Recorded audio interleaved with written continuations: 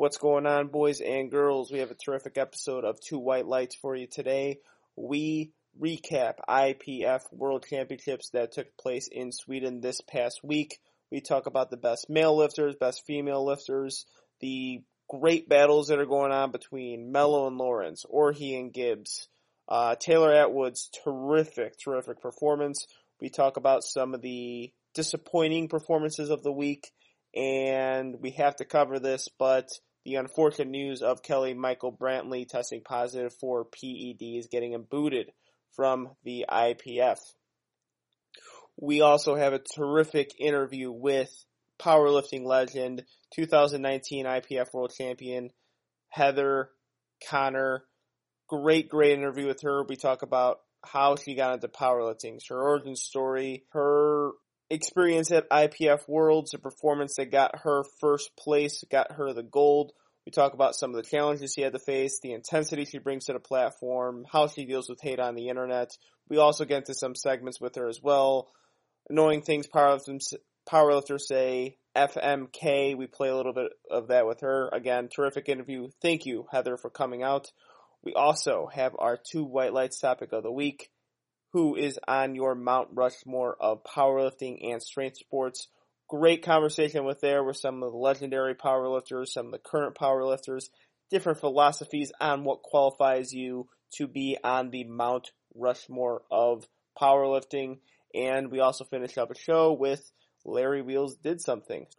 But before we get into all that, I wanted to talk to you guys about Rivalus.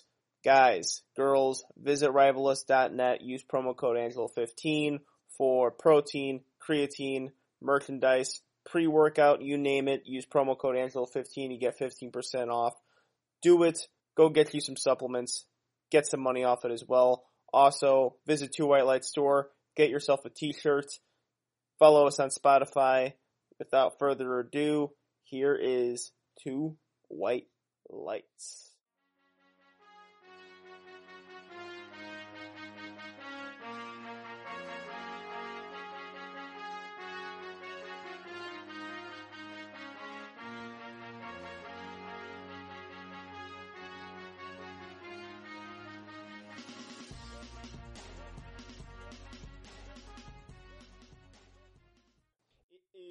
Monday, June 17th. Happy belated Father's Day. Thank you. It's my parents' anniversary today, so happy anniversary to them. Happy anniversary, parents of Bane. Yep. And, double, happy Father's Day to your father, too. Happy Father's Day to all the fathers out there. Yes. Can I share a name? It's a pretty daunting task to live up to that, so. Yeah, being a dad is not easy. That's why I'm not one. It's not. And I'm avoiding it at good. all costs. You should. Yeah. Yeah, the best birth control is not having sex with anyone. We got a terrific show today. A lot of stuff going on in the world of powerlifting this week. And we alluded to it with the interview with Eric Stone. Yeah. Again, shout out to Eric. Great interview. Check it out on Spotify if you guys haven't already. We were talking about how IPF Worlds doesn't have as much hype as USAPL Nationals. And I think that was a cold take on my part. The hype this week has been really good. Or was it our FBI agents decided, hey, we're going to flood their feeds with IPF stuff because they heard us say it? Maybe, because big shout out to, I think it's White Lights Media UK. Yeah. They were so quick with edits and giving us news from the meet, because I'm going to be honest, I have a podcast. I'm a passionate powerlifter. I'm not staying up at 3 o'clock in the morning, 6 o'clock in the morning to watch people lift weights. I'm not doing it. I'm not doing it. Even if I had a teammate, I probably wouldn't do it. I'll probably get the reaction or the recap of it. And they did a really good job of releasing that information and those videos right after it was done. And oh yeah, it was boom. You knew, it was almost like being there as far as just having the information. It was awesome. Yeah, it's crazy how monopolies don't really work with media. You know, it's once you have a lot of people doing their own thing and getting it out there, it actually is good for powerlifting. Maybe if you don't have one media outlet controlling everything, everyone will be satisfied with all the highlights that we got. So that's how I was keeping up to date with everything, was 3 White Lights Media, or White Lights Media UK. I'll check the handle so we could give them the proper credit, because they did a really good job this meet. performances by a wide variety of powerlifters. Really great head-to-head competitions too. Oh my gosh, yeah, the 83 in your weight class, competitive, unbelievable. Was the 84 kilo women amazing? I mean, I think it came down to literally body weight. Like, that's how tight it was. Yeah, they match each other on totals. I believe both are Team Flex competitors. Yeah. Miss Amanda Ann and Daniela Mello. Yep. They were neck and neck the entire time, trading off really great lifts, both breaking world records, both having insane meets, putting up insane IPF points over there. And let's start with that one, because I think that head-to-head contest, as much as I had invested in the 83 kilo weight class between Russ and Gibbs, that head-to-head competition between Lawrence and Mello was insanity. It was great to see two American lifters, awesome. Yep. Two American lifters going head-to-head, both coached by the same guy. They were just throwing up weights, and they couldn't do anything wrong, it seemed like. Yeah, I mean, it was really, it's exciting to see that and think about, you know, I know we've already talked about the experiment that's going on with Mariana and Siki, and this is a similar vein where, to your point, they're both coached by the same person and in the same weight class. I mean, the things like this is what powerlifting needs, and so that, you know, as much crap as I give the USAPL, that's really exciting. That is awesome to see that, and to see these incredibly strong women just crushing these weights. It was really, really awesome to see all the videos and the highlights. Yeah, it was great to see, and again, the hype between the battle between them was happening before the actual competition was happening. Because, again, I'm probably an unqualified person to have a podcast, because I did not know the head-to-head battle was going to take place, but I'm now surrounding myself with more powerlifters. People were up to date on this stuff, going to powerlifting gyms, and they were telling me, it's like, ready for tomorrow? Mello versus Lawrence. And I was like, oh yeah, shit, those two are going to be going head-to-head, and they're both incredibly strong in the same weight class. Yeah. So, when they were talking about that, like, just in the gym, and, you know, saying who's going to get the edge and knowing how close it was going to be, that's a really cool thing and something that hasn't happened in powerlifting a whole ton as of yet, but I think it's going to progressively get a lot better. Yeah, I do feel that way. I see, you know, I think the 83 kilo class is really kind of leading the way with having such a deep class, and I think it was kind of the same way in the 220 class for a while too. You had Dan Green, and then after him you had, I hate to say it, Larry Wheels. Yeah. He did a little bit, and then you had Kevin Oak. You've got, you know, Bridgeford was there for a while, then moved to 242. So you kind of got, there's been a semblance of this before, but I think really the 83 kilo, the 181 group, you know, they have truly built this deep bench, and now we're seeing it too with some of the women, with some of the lighter women, with Steffi and Mariana. And so I feel it's going to start really ramping up, and you're going to see these deep classes, whether it's tested, untested, whatever. And so exactly what the sport needs. Yeah, and the two biggest battles this year so far, I believe, has been Steffi Mariana and then Mello Lawrence. It has been really good. I mean, it was entertaining to see, and powerlifting at times isn't entertaining. So when you can entertain the viewers and at the same time throw up unprecedented numbers too. I mean, this is what you came for, right? And this is what IPF Worlds needs. This is what I think the sport of powerlifting needs. So, as it's no surprise, those two women took the top spots in the IPF best overall. Best overall lifter Amanda Lawrence with 937.97 IPF points. I am a noob when it comes to IPF points, but I know that is really good. That's a lot. That's a lot of IPF points. Just throwing out that number, it's like 937, pretty damn good. And second best lifter was obviously Daniela Mello with 935.46. Literally came like I said, we came down to body weight. I mean, that's so exciting to see that. Yeah, it's really 1A, 1B at that point. Like, it's indistinguishable, but you have the IPF points for a reason, and that's why it's there to have that best overall lifter, pound for pound. And third best lifter, which was one of the best performances of the day, or one of the better moments of the day, was Maria Thie. Great moment coming down to her last deadlift. I mean, like, it's like equivalent of a buzzer beater clutch shot.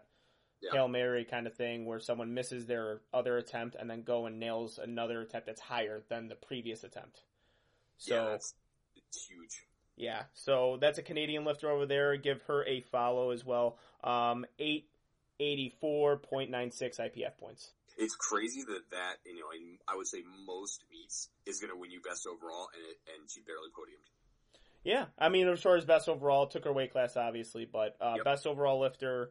And again, IPF, USAPL, in my opinion, hardest competitions as far as raw lifters go to get best overall lifter.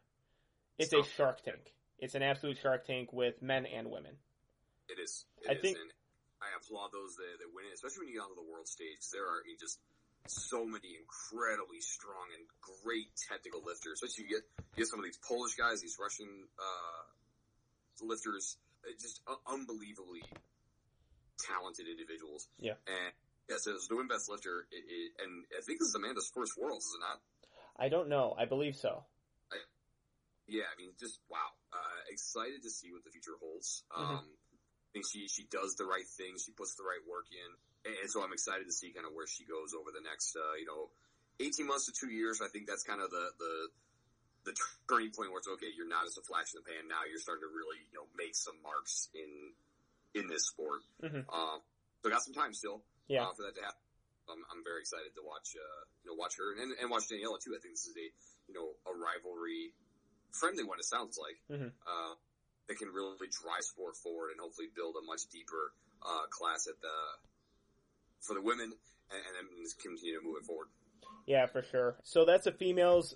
We talked about this before the show. We can't really get to every single winner every single IPF winner. Unfortunately, we do have one coming up as an interview, which I'm really excited about, but we can't really get to every single one of them. But those are the top 3 women. Now to the males. Yes.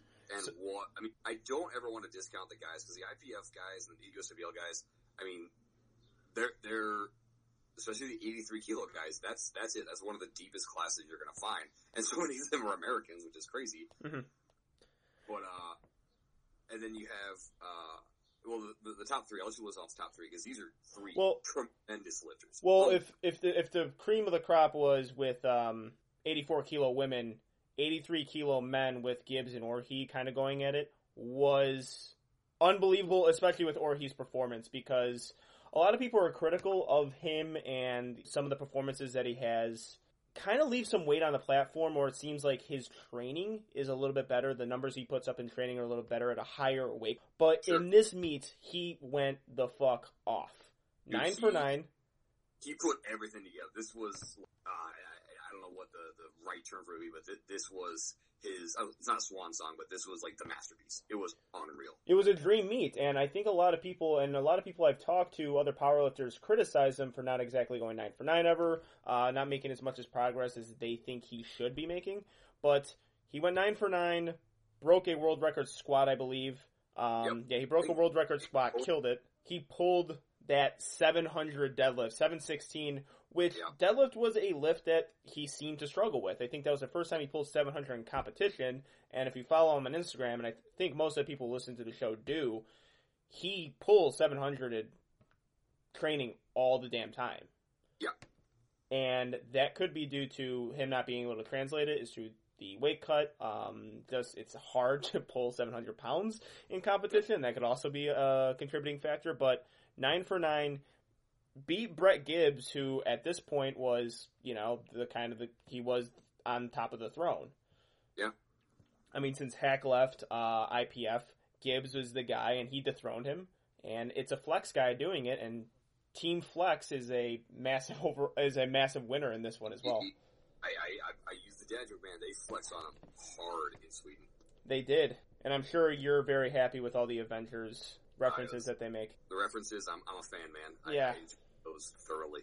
Yeah, I do too. To a point, I think Subpar Powerlifting Means said they overdo it just a little bit, and every USAPL lifter, see, this is the federation for you. Every USAPL lifter loves the Avengers and Marvel and superheroes. I might be the only one who's not a complete fucking fanboy over it. And I get it. I get it.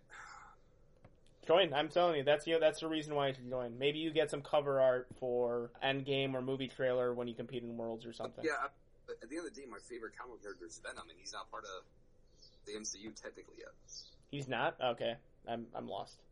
Part of the Spider-Man universe, but they've not fully transitioned that ownership of property over to Marvel, or back to Marvel, I should say. All right, well, then it's not the Federation for you. APF is way to go. But so that was the big head-to-head competition with the male competitors, I believe, because it was close. It was closer than the other weight classes, and I think more eyes were glued to that competition. Russ Orhii has got a massive, massive fan base. People love him. Everyone who follows me and who I follow as well, they are posting the live stream of Russ's lifts. People love Russ. People love Gibbs as well, but people love Russ. He's got it all, man. He's strong. Puts good content out. He connects with people very well. He is a solid ambassador as of now for the sport. He's not a douchebag. He does the right things, and so I see why people like him. And let's be real.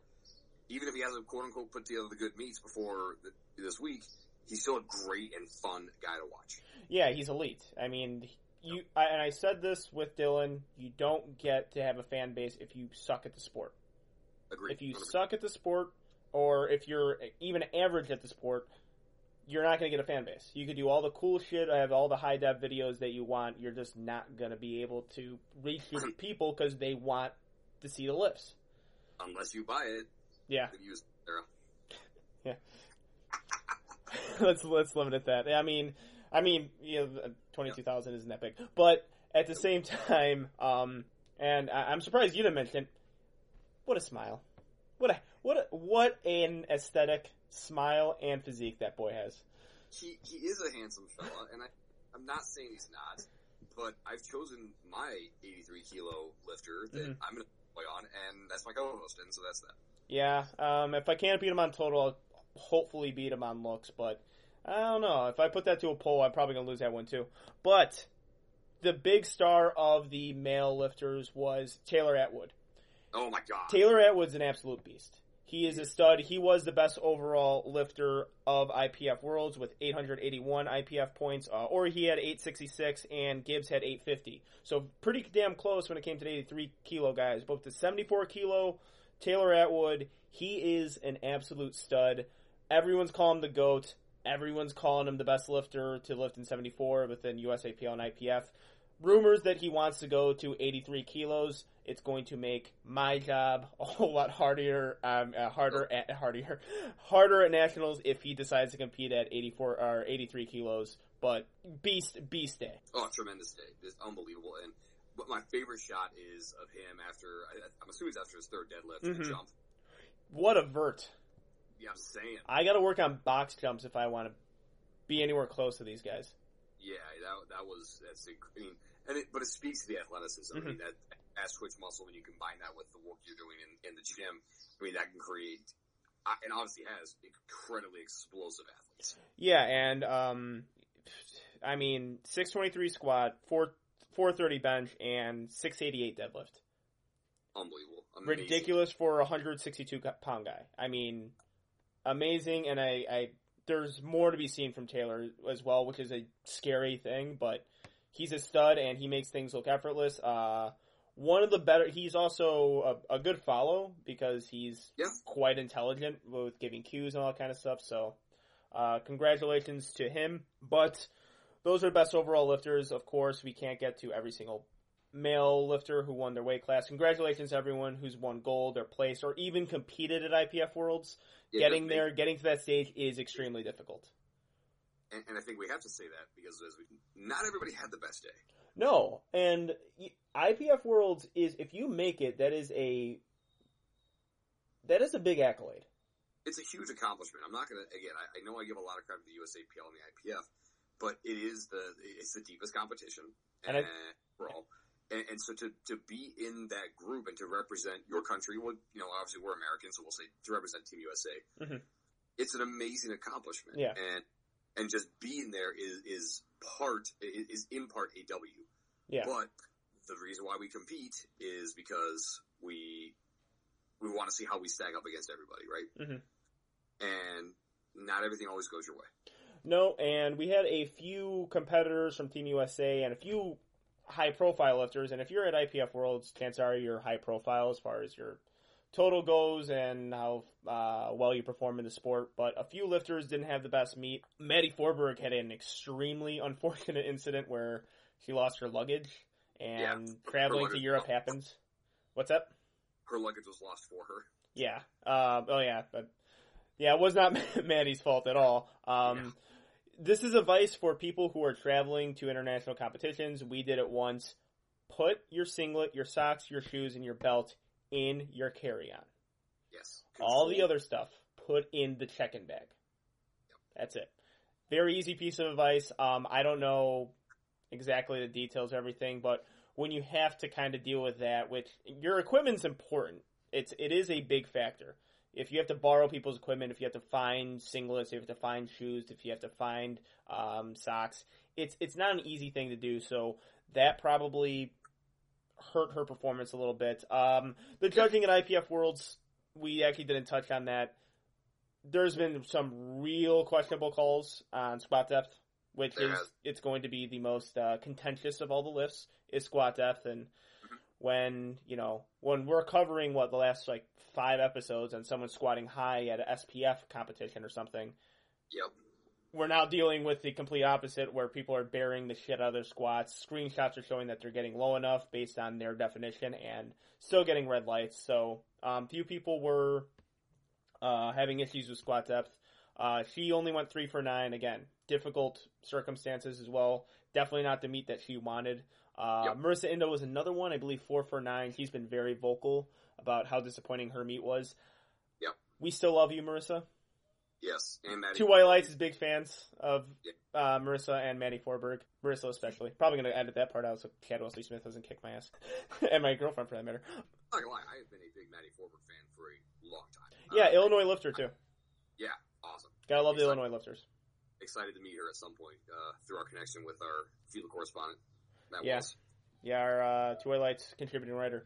But unfortunately for them, I think the spotlight, especially on Saturday, has been Ray Williams bombing out. Yeah. Ray Williams is probably top 3, top 2, perhaps the biggest star in USAPL for good reason. Massive numbers. 1,000-pound squat, 1,000-pound raw squat. Yep. And opened with 970 pounds. The full story is coming. We're recording this well before the full story is coming. It seemed like I think he was 15 pounds lighter. I think, food poisoning. He didn't travel well. It's either he didn't travel well. He's done IPF Worlds. He's had great performance at IPF Worlds before. So watching him bomb out is surprising, but at the same time, if you guys watch the video and it's posted on White Lights Media UK, King of the Lifts, Powerlifting Legends, Ray Williams, I believe, posted himself. Yeah, and because when Ray Williams competes, people are watching. When he took that 970 off the rack, you could just tell that it wasn't going to be his day. If he get that 970 lift in that squat, then, at least he could go 1 for 3, but the way he took it off, I talked about this at Surge when I was lifting.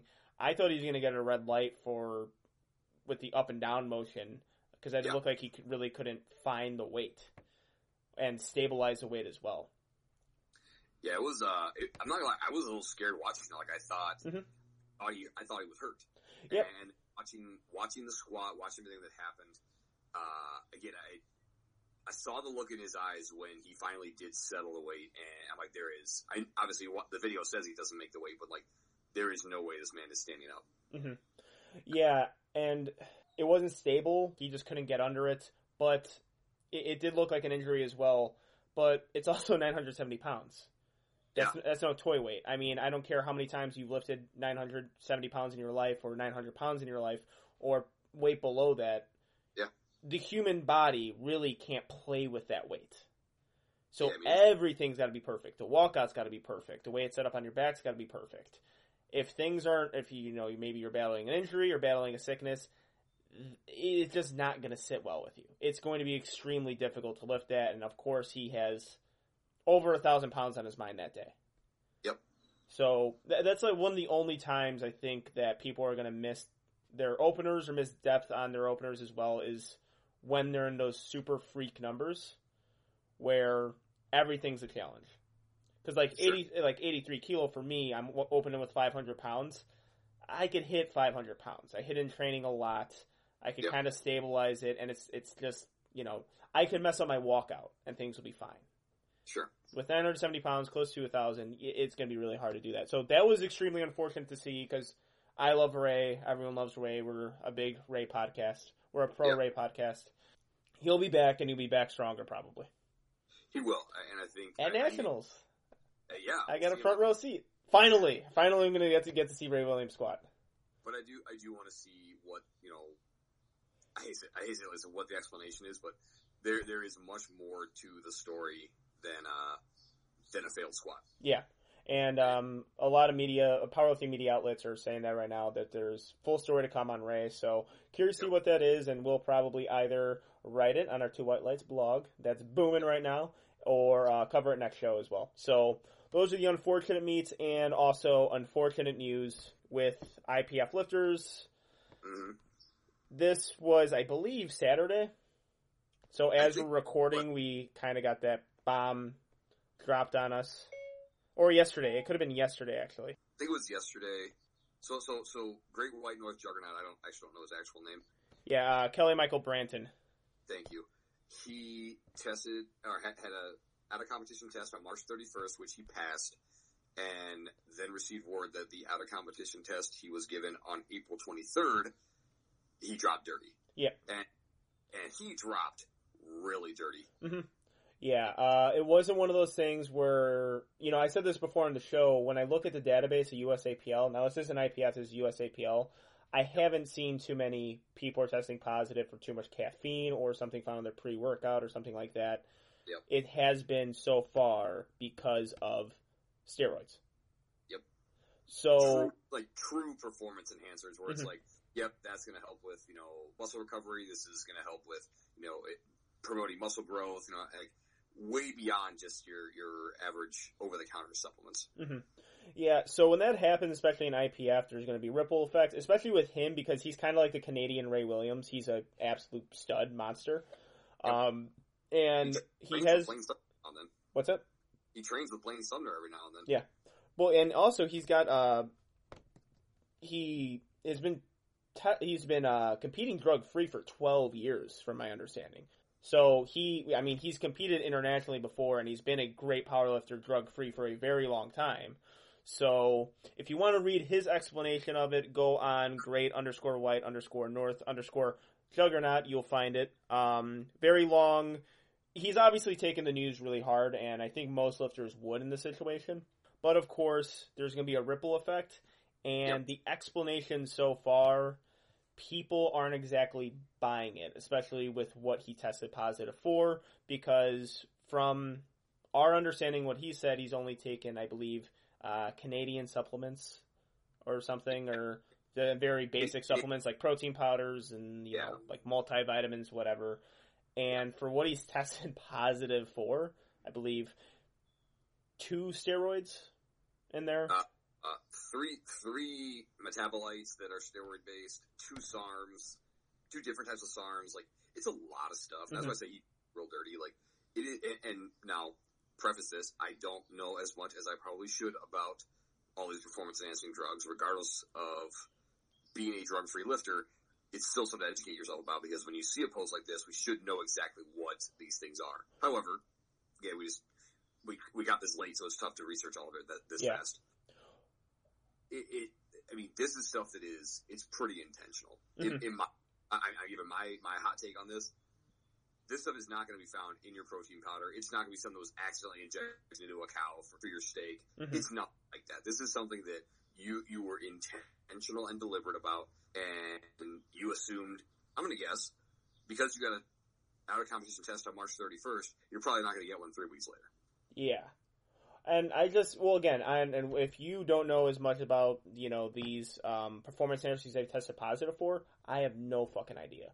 The only reason why I kind of knew was I was familiar with SARMs. Yeah. Because that's like the hot thing in powerlifting now. Yeah, a lot of people are digging the SARMs. And PR people are talking about, like, would you ever try SARMs? They say that now before Tren, because apparently it's like a lighter version of Tren. I don't know. I don't know how this works. So I noticed that, and I was kind of like just confused with the whole thing. I'm like, oh, that's unfortunate.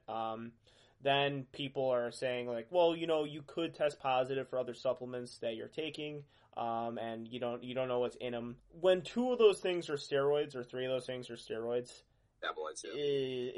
then I don't know if I'd buy it exactly, but then you kind of have to ask other questions on, was there some sort of doping going on, or him trying to hide drug test? How many times they have been drug tested out of season, because that's important as well. A lot of things to look at, and again, we are in the media, we are journalists, kinda. I'm going to put journalists in massive air quotes there, but we still are not going to speculate. You know what I mean? Like, I'm not going to have you get, my take on this is, we are now in a sport where people are trying to enhance their performance, and failed drug tests are going to happen in every single sport, and this sport is no different, if not more of a risk because of what we do.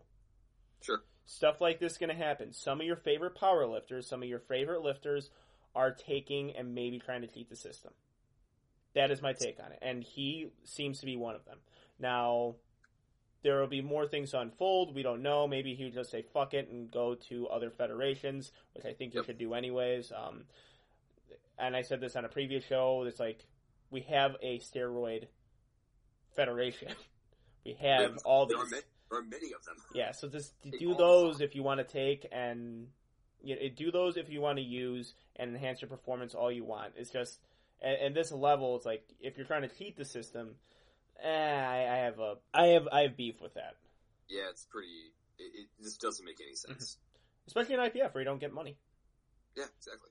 So, again, minor league baseball player juicing to be in the pros for $8 million a year, I get, and to a point, respect. But for plastic trophy, the glory, maybe the accolades, possibly a sponsorship, you could get better sponsorships and more money if you just do USPA, what's the other one? WRPF? Yeah, WRPF, you got WPO, APF, WPC. Yeah, you do all that stuff. So many of them. It's just not worth it, kids. It's just not. It is not. So, that was unfortunate news, but here's some fortunate news. For everybody listening, we got IPF world champion in 47 kilos, Heather Connor, strongest hair flip in IPF. Great lifter, one of my favorite female lifters to watch, and I had an interview with her. So, here it is. And as promised, we have the 47 kilogram IPF world champion, world record holder in deadlift, national record holder, 47 kg USAPL national champion as well, strongest hair flip in IPF, the legend. I could call you legend, right? You're cool with that? I mean, gas me up some more, it's fine. Okay. Well, I obviously read your Wikipedia page beforehand because I got all those. You have a lot of accolades to read through, by the way. It's like introducing Apollo Creed and Rocky. I can't even Google my name sometimes because I just, you type in Heather Connor, it's like people have been wondering about my height, my weight, just everything. I'm like, why? I know that because I obviously did Google you as well, which you don't have a Wikipedia page, but we should get you one because I think you deserve it at this point. But yeah, I have Googled your name. You're lucky enough to have things come up when I Google your name, because if you Google my name, Angelo Fortino, you get my LinkedIn profile, and that's about it. So, yeah, but we have Heather Connor on the show defending IPF World Champion. We're going through our IPF World Championships recap that was in Sweden this year. And one, just got to ask, how are you feeling after a big, big win and being a world champion? As far as, mentally, I feel awesome. Mm-hmm. Physically, kind of run down. The day after I competed, I actually flew back to the U.S., so my body was already feeling very fatigued, and then sitting on a super long flight in a very like, packed area. Mm-hmm. You know, it just probably wasn't my best decision, and so I competed on Tuesday, got back on Wednesday, and then thought it would be a good idea to go to work on Thursday.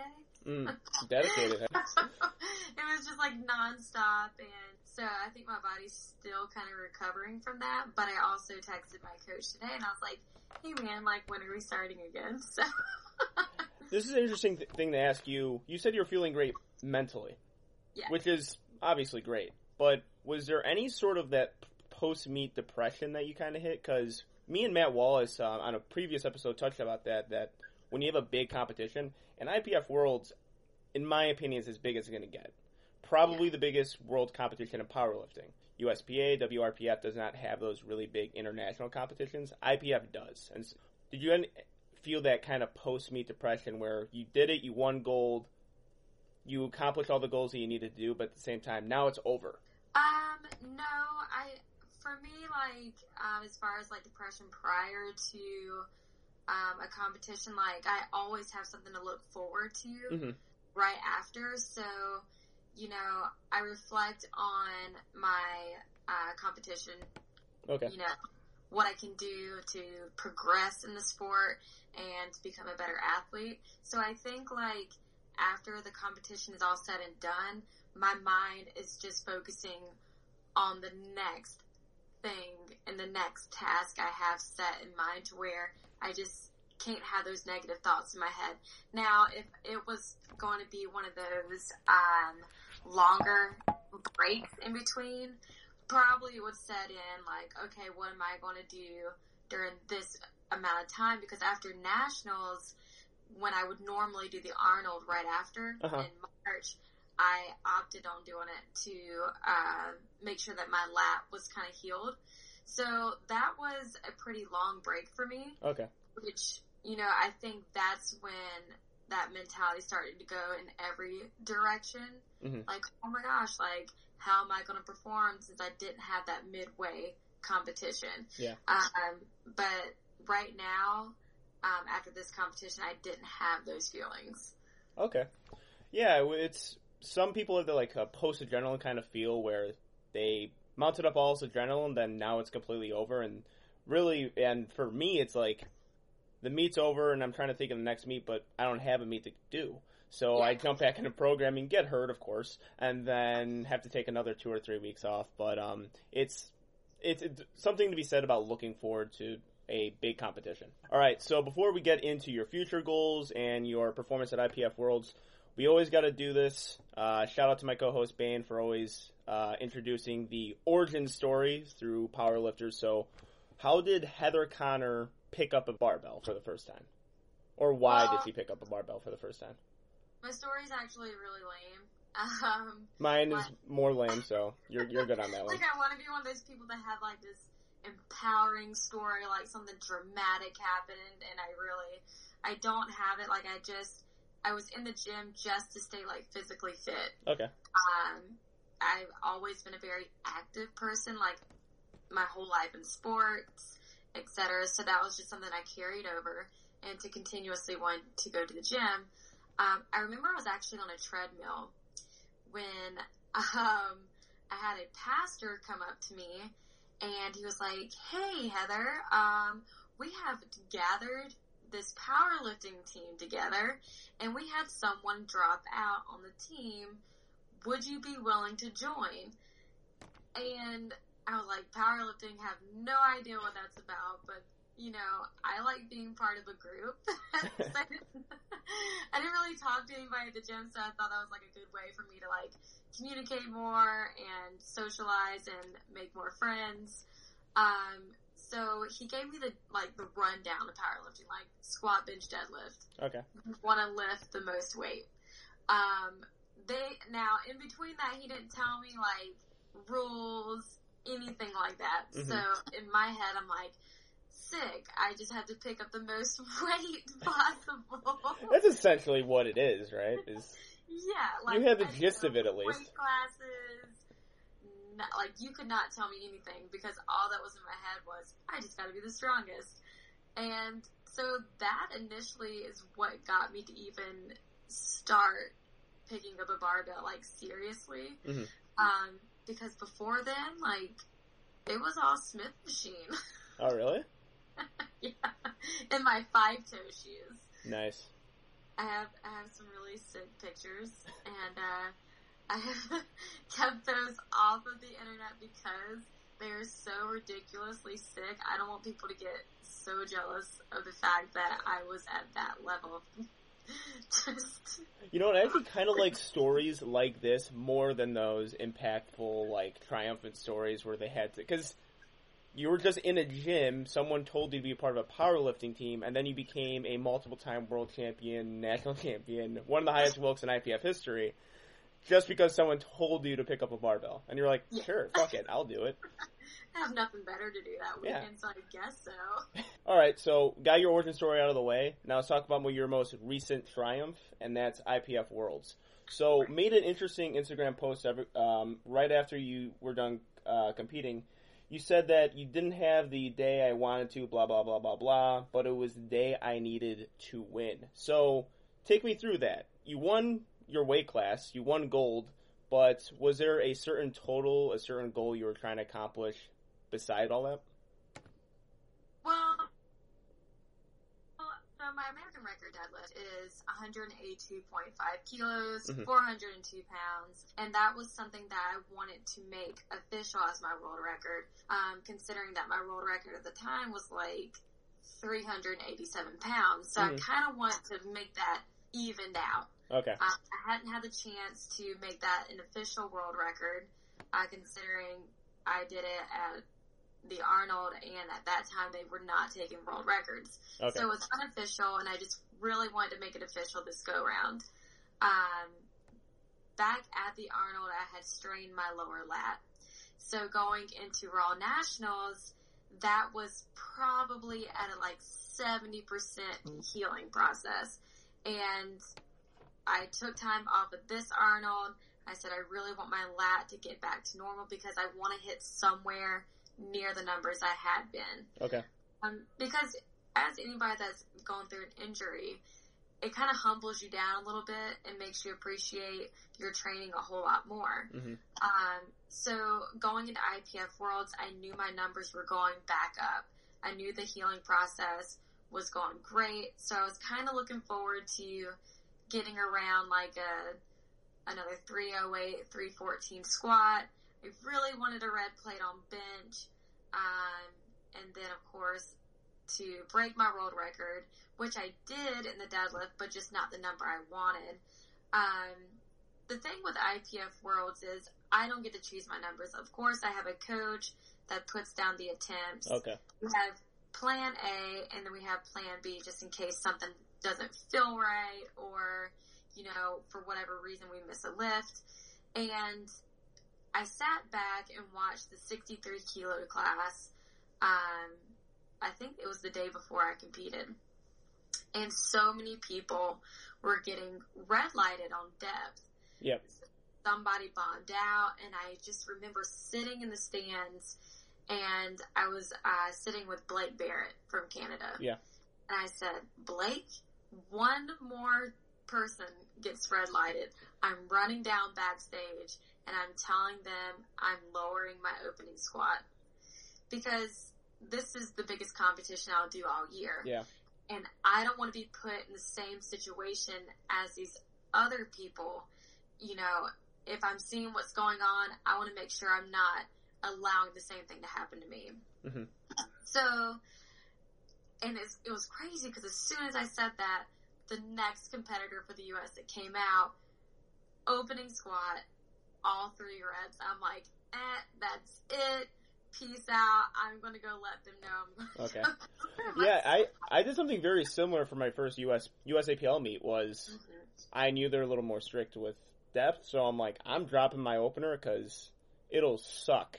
Not because I was just trying to qualify for nationals. It'll suck not qualifying for nationals if I miss depth on a squat. That I'm not unprepared for. But in your opinion, because you were there, you had a first-hand look, how was the judging? I know it was strict, but did you think it was a fair type of strict? I want to say it was consistent. Okay. That's the number one thing someone says when the judging is really strict. It's consistent. If it's consistently bad, it's consistent. It was consistent. I wasn't too fond of where the side judges chose to sit. I did see something like that. They were more in front. Mm-hmm. And, the head judge was giving a lot of red lights. I didn't even know they were allowed to do that. I thought the head judge, the front judge, only gives you the command, and as long as you don't jump the command, you're getting at least one white light. Right, and so that's my whole mentality. That's what I thought as well. So to see this head judge just throwing out, red lights like candy, it was a little overwhelming for me. So I did what I thought was best. I lowered my opener, I want to say by 2.5 kilos. Okay. And just something that I hit in the gym, like, on a bad day. Yeah, you were way more conservative than me, because I dropped my opener 50 pounds. So, I'm like, I hit this for 8 in the gym. I want to be able to hit it for 1 on the platform. Yeah, I overthink things tremendously, but 2.5 kilos is manageable. Maybe I should have dropped it 50 pounds, because I still got called on my opening spot. But did you get 2 white lights? I got one. A head judge called me on deaf, and so did one side ref. And I just remember going backstage, and here's where the dry humor comes in. I was like, you know what? I'm just gonna go dive head first off these bleachers. And they're like, oh, well, at least wait till your third attempt to do that. Don't do it after your first attempt. At least write it out to the end. It was crazy because like in all honesty, I was like, I don't know how much lower I can get. Like my belt buckle was like digging into my thighs at this point. And so Bill, he said, just lift up your belt more higher, like bring your belt up. And that was something that I wasn't used to. Mm-hmm. But this is a way I can get a little bit lower without it stabbing me in my thigh. So second attempt, we keep it at 281. And, I get all 3 white lights. Third attempt, we went to 292, played it conservative, all 3 white lights. But afterwards, I had this huge bruise along my ribs from where that belt was just sitting there, not used to it. So 292 was actually my plan B for a second attempt. We were supposed to go 288, 298, 308, or 314. Okay. But, again, some things happen, and we just have to play it safe at this point. Again, it's IPF Worlds.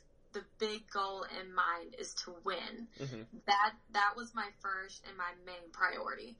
Of course, I want to hit certain numbers, but, I did a podcast with Sam and Megan with King of the Lifts, and we all agreed that our main priority and our first goal was to secure that win. Yeah. So, in my head, like, after my third squat, I said, okay, well, this is just some kilos I'll have to make up. Because at this point, France is ahead of me by about 5 kilos. And I knew that, my bench wasn't the biggest going in this competition. I felt very confident. But, I had somebody ask me, well, did you think bench was very strict? No, I don't think bench was strict. I think the pauses were very quick. However, they kept trying to call me on my right elbow not being locked out. Okay. Something I've never been called on in my life. And here comes this little obstacle. So I was having to exaggerate that lockout at the elbow. First and second attempt, beautiful. And I just was like, Bill, play conservative. Screw the red plate. Let's just go up 2.5 kilos to 159. So, they told me, like, if you can't lock out that elbow, we're going to start giving you a red. Okay. Like, they warned me. So on my third attempt, I was like, man, I don't want to miss this because of this elbow. So I try to reposition my body to where my elbow locked out, right away. Because I do self handoffs, which usually gives you a quicker start command. You don't have to wait till the spotter to get out of the way. but it was taking longer because of that elbow. Okay. So I repositioned myself, and it was super uncomfortable where the bar was. You know, I haven't trained like this, so when they gave me the start command pretty quickly, as soon as I went to press, that bar just did not even want to budge slightly off my chest because I'm in this new position that my body isn't used to now. Okay. I haven't trained like this for about 6 months, so I didn't get the lift, and right afterwards I laughed, and I was like, okay, this is just something we're going to have to make up in my favorite lift coming up. Like, I knew it was party time at this point because my best lift is the lift I know that never fails me. And I just kept telling myself, okay, Heather, we'll just make up the kilos in this lift. And that's exactly how it had to happen. So. Yeah, and even with that, because you went 3 for 3 on your deadlifts, correct? Yeah. So you went 3 for 3 on your deadlifts, and so you had the judges to deal with on squat and bench, but then the internet came in on your deadlifts and told you what you were doing right and wrong, correct? Oh, yeah. Well, okay, so I can count on, like... So you can't win either way. Like, the judges are fucking you over, and then the internet comes in and ruins it, so... You know, I can count on one hand the amount of people that said that my third deadlift should have got turned down. I don't, like, the reason behind it, like, they really didn't give one, but you're always going to have those critics. And in my head, like, I really just wanted to make that comment, like, okay, let's say they would have turned it down. I still would have won, so what's... So what was the reason for your deadlift? Because the only thing I could see them calling you on is... It's so with the 3 lifts, bench or squat is the most contentious. Mm-hmm. Depth differs for everyone, and it's an interesting with, like, your knees coming forward. So guys are going ass to grass, but if their knee comes forward, they're technically not getting low enough.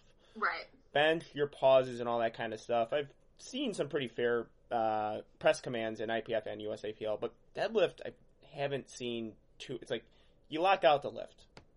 The uneven one, it's like So was that the reason what they were saying? It was uneven? So okay, so there was a lifter in the 63 kilo class that went after a world record deadlift, a conventional puller. She did not get that lift because they said that there was downward motion. Oh, okay. And I think that's what they were trying to compare her lift to my lift. Okay, they're wrong because there was no downward motion. There was no downward motion, and what I'm thinking that they might have seen as downward motion was with my lower lat strain on my left side, it kind of likes to join the party a little bit late on my pulls. So that's what that was doing. It was like, hey, I'm still here. I'm coming. Just hold up 1 second. So in the process of that happening, with my body evening back out to just balance myself out, I don't know if people saw the evening out part as the bar doing a downward motion, but there was no dipping point. Okay. And I take pride in that because that's something I haven't done since 2016 Arnold. And when I dip, it's an aggressive, point blank, oh yeah, you know what, she actually did dip that bar. And I have not dipped since 2016 Arnold because I've been so critical on my technique when it comes to deadlift, with it being my strongest lift. Mm-hmm. So I focused a lot of attention on that. So when these people were saying it, in my head, I'm like, y'all are crazy, y'all are this, y'all are that. Of course, I'm not going to blatantly say on social media because then I'm going to get more backlash. Yeah. Does part of you like it, by any chance? Just like, when you receive a little bit of hate, because I'm an egotistical maniac, but when I receive hate, I'm just get a little bit more proud of when I receive praise, but... Yeah, I do, like, some hate, like, a lot of the hate I'll turn into jokes because it makes me laugh a little bit more because I know how I used to be in the past.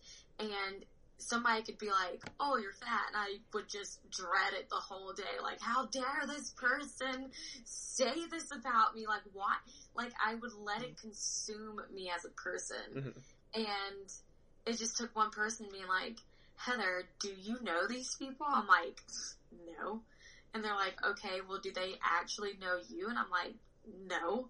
They're like, okay, so why is it affecting you so much? I'm like, that logic is, great and all, but I don't want to hear it. But it was so true. Like, why am I letting these people who have no significance in my life really impact it that much? So afterwards, like, when people will make hateful comments, depending on, like, the severity of the hate, I will start making jokes back, and, I just make fun of it. When I held those gold medals in front of my eyes, like, oh, I can't see the haters too.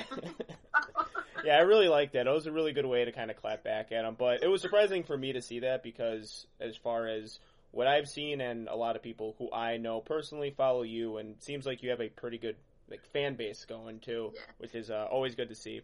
So, IPF World Champion, awesome meet. You actually touched on the biggest obstacles you had to face, and you did a really good job of making quick adjustments. And it's really interesting hearing you talking about that, because I think a lot of powerlifters don't take into consideration that you have to adjust the day of the meet.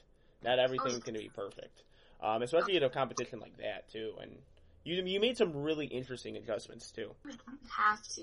You have to. Yeah. So also want to know, how was just competing outside of the U.S.?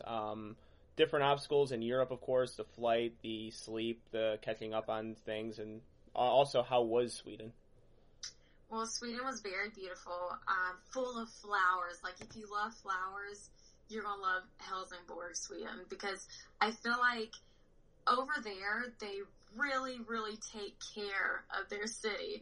Like, everything was just beautiful. And I'm sure that they have bad people and bad spots, but where I was, like, I could just walk around and love every second of where I was at.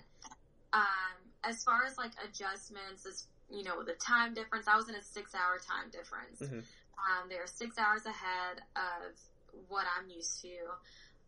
The flight over there, it wasn't bad. I flew into Munich. I try to fly into places where I know the language. You know German? I know German very well. My dad is from Germany. Awesome. So, yes. So all right. Didn't know that. I know the language, like, very well. I was actually in the Munich airport for about 3.5 hours, so I was able to eat and communicate and just, like, really relax. Watch some of the live stream from where I was at, and I flew into Copenhagen, and this is where things got a little bit iffy. I get there, and, here you can't smoke in, like, airports. And there it's just, like, normal. So I'm not used to being around cigarette smoke. No kidding. I didn't know that. It was so overwhelming. Well, when I was in England for Worlds, we noticed, I'm like, I love everyone smokes over here. But it's not, like, towards, like, they're all outside of the area, too, so.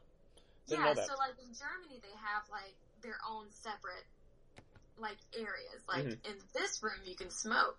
But in, like, Copenhagen, like, it was just an overwhelming, just smoke smell. And it was like, I wanted to throw up. So, to not throw up, I checked on my bags as I'm waiting for, like, it to show up on the belt. And I see that it says my bags never left Washington. Oh, shit. In my head, I'm like, oh my gosh. Which it didn't bother me so much because I had my lifting gear and everything with me. And your second bag, correct? Or your carry-on. My carry-on. On the show earlier, we mentioned that is the number one thing you do competing internationally. Have your singlet, socks, shoes, whatever, in your carry-on. You got that advice twice now. One from an IPF World Champion and one from me. The IPF World Champion said it, so. Yeah, so that's where all my lifting gear was, in my snacks, because I was not leaving those behind. But so, like, I checked my United app. It said it didn't even leave Washington. So, me being like, I'm very time-oriented. I'm very OCD when it comes to certain things. So, I rushed over to where the, like, bag people were. And I'm like, hey, like, it says my bag, blah, blah, blah. It's not here. So he's checking on it, and he's like, yeah, it never left. I'm like, how? Like, my flights were perfect leading to this point. So he couldn't really give me a reason, and then I was like, okay, well, how long is this going to take? Because I don't want to miss the train. And he says, "Oh, the train's actually on strike." I'm like, what do you mean? Like, my ticket's not saying that. The train's on.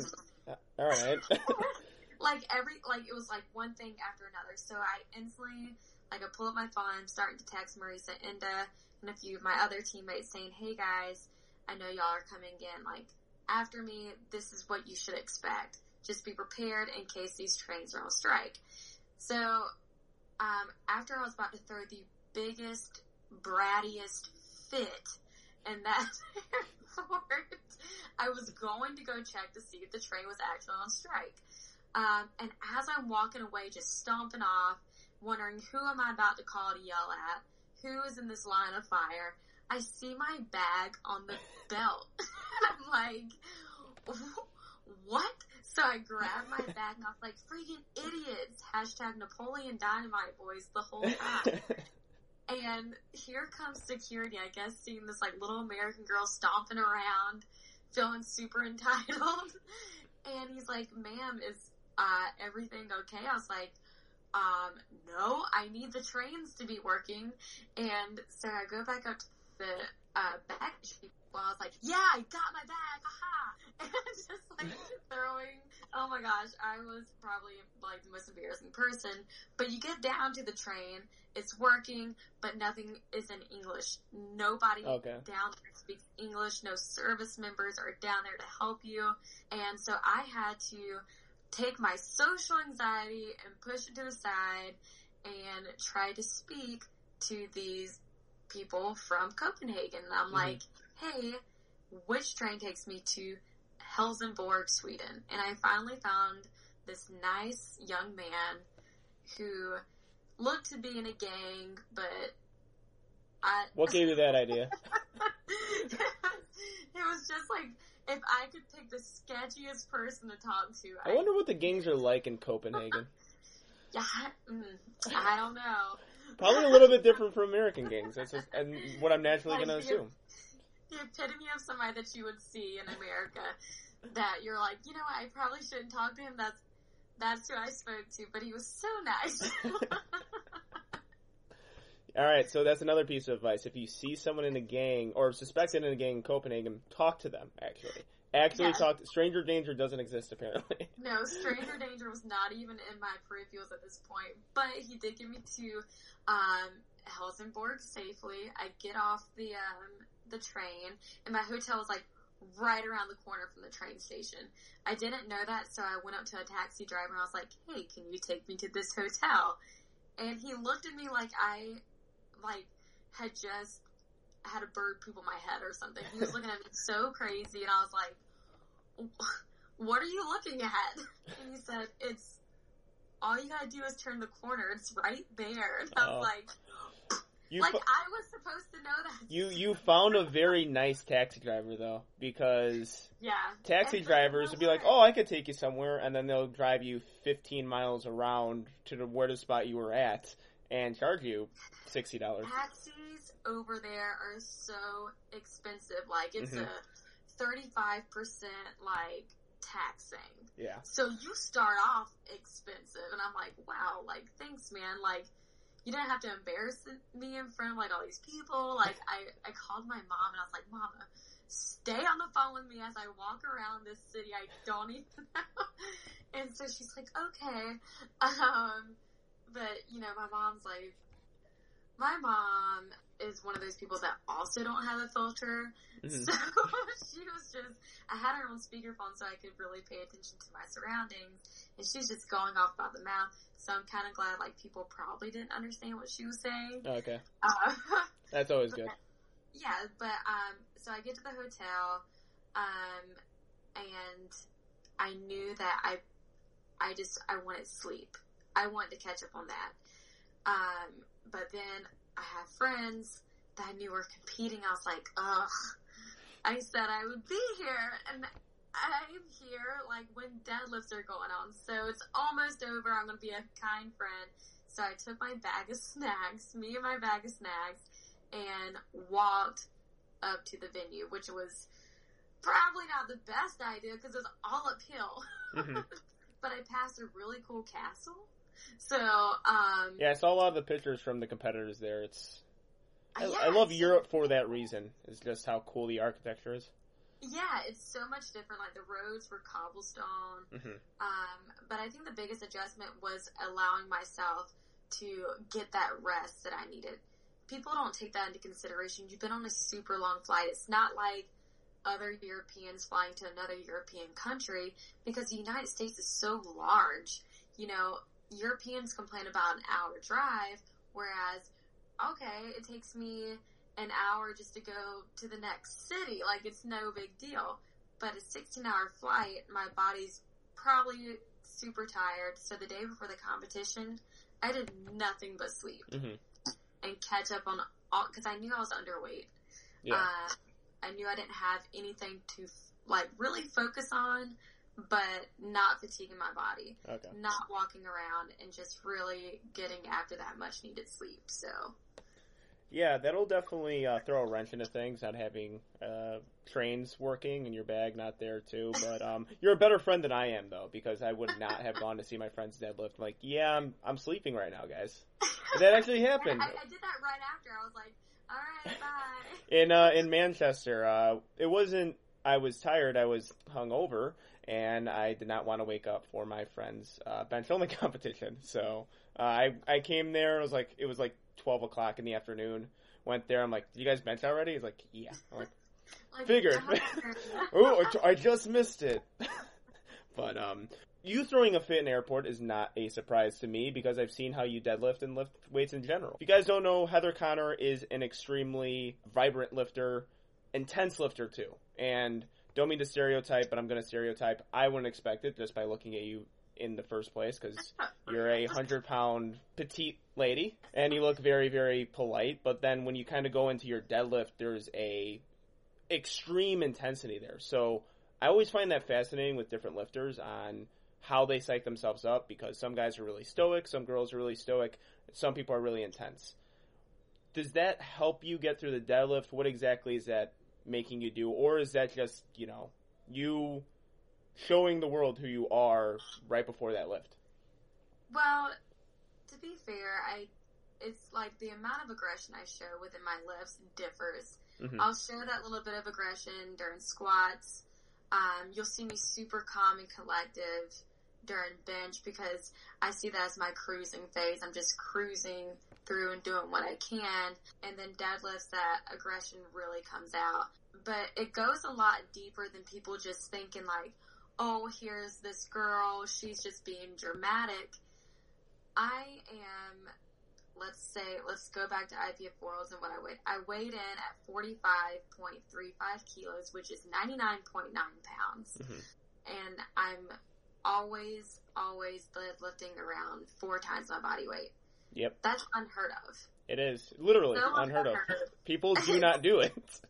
Heather is the first person to do that. Yeah.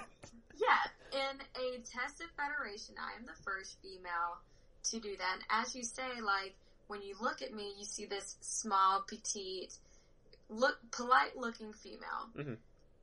I have been judged by that my whole entire life. You can't do this because you're this way. Oh, you couldn't make the team because you're just not big enough. You're not this, you're not that. Like, I've had so many obstacles thrown in my face.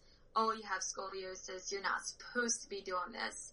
And, being someone that suffers through anxiety and depression, those actions and those thoughts that people have said to me stuck with me. And, I tell people all the time, like, me and all my demons are joining that platform. But it's one of those, I have those thoughts in my head. You're not supposed to do this. Why are you doing this? And it will consume me if I allow it. Okay. So when you see me shouting and you see me slapping myself in the face to where it's like, whoa, this girl is a psychopath, I'm literally getting rid of every negative thought in my head. I'm like screaming them out of my body, because the second I have self-doubt, I'm not going to get that lift. But I'm here to show that weight that I am stronger than anything that's loaded on that bar. And, that's when you start seeing that aggression. Mm-hmm. Because my whole life I've been told, you're not supposed to be able to do this. You can't do this naturally. What are you taking? You're not supposed to do this.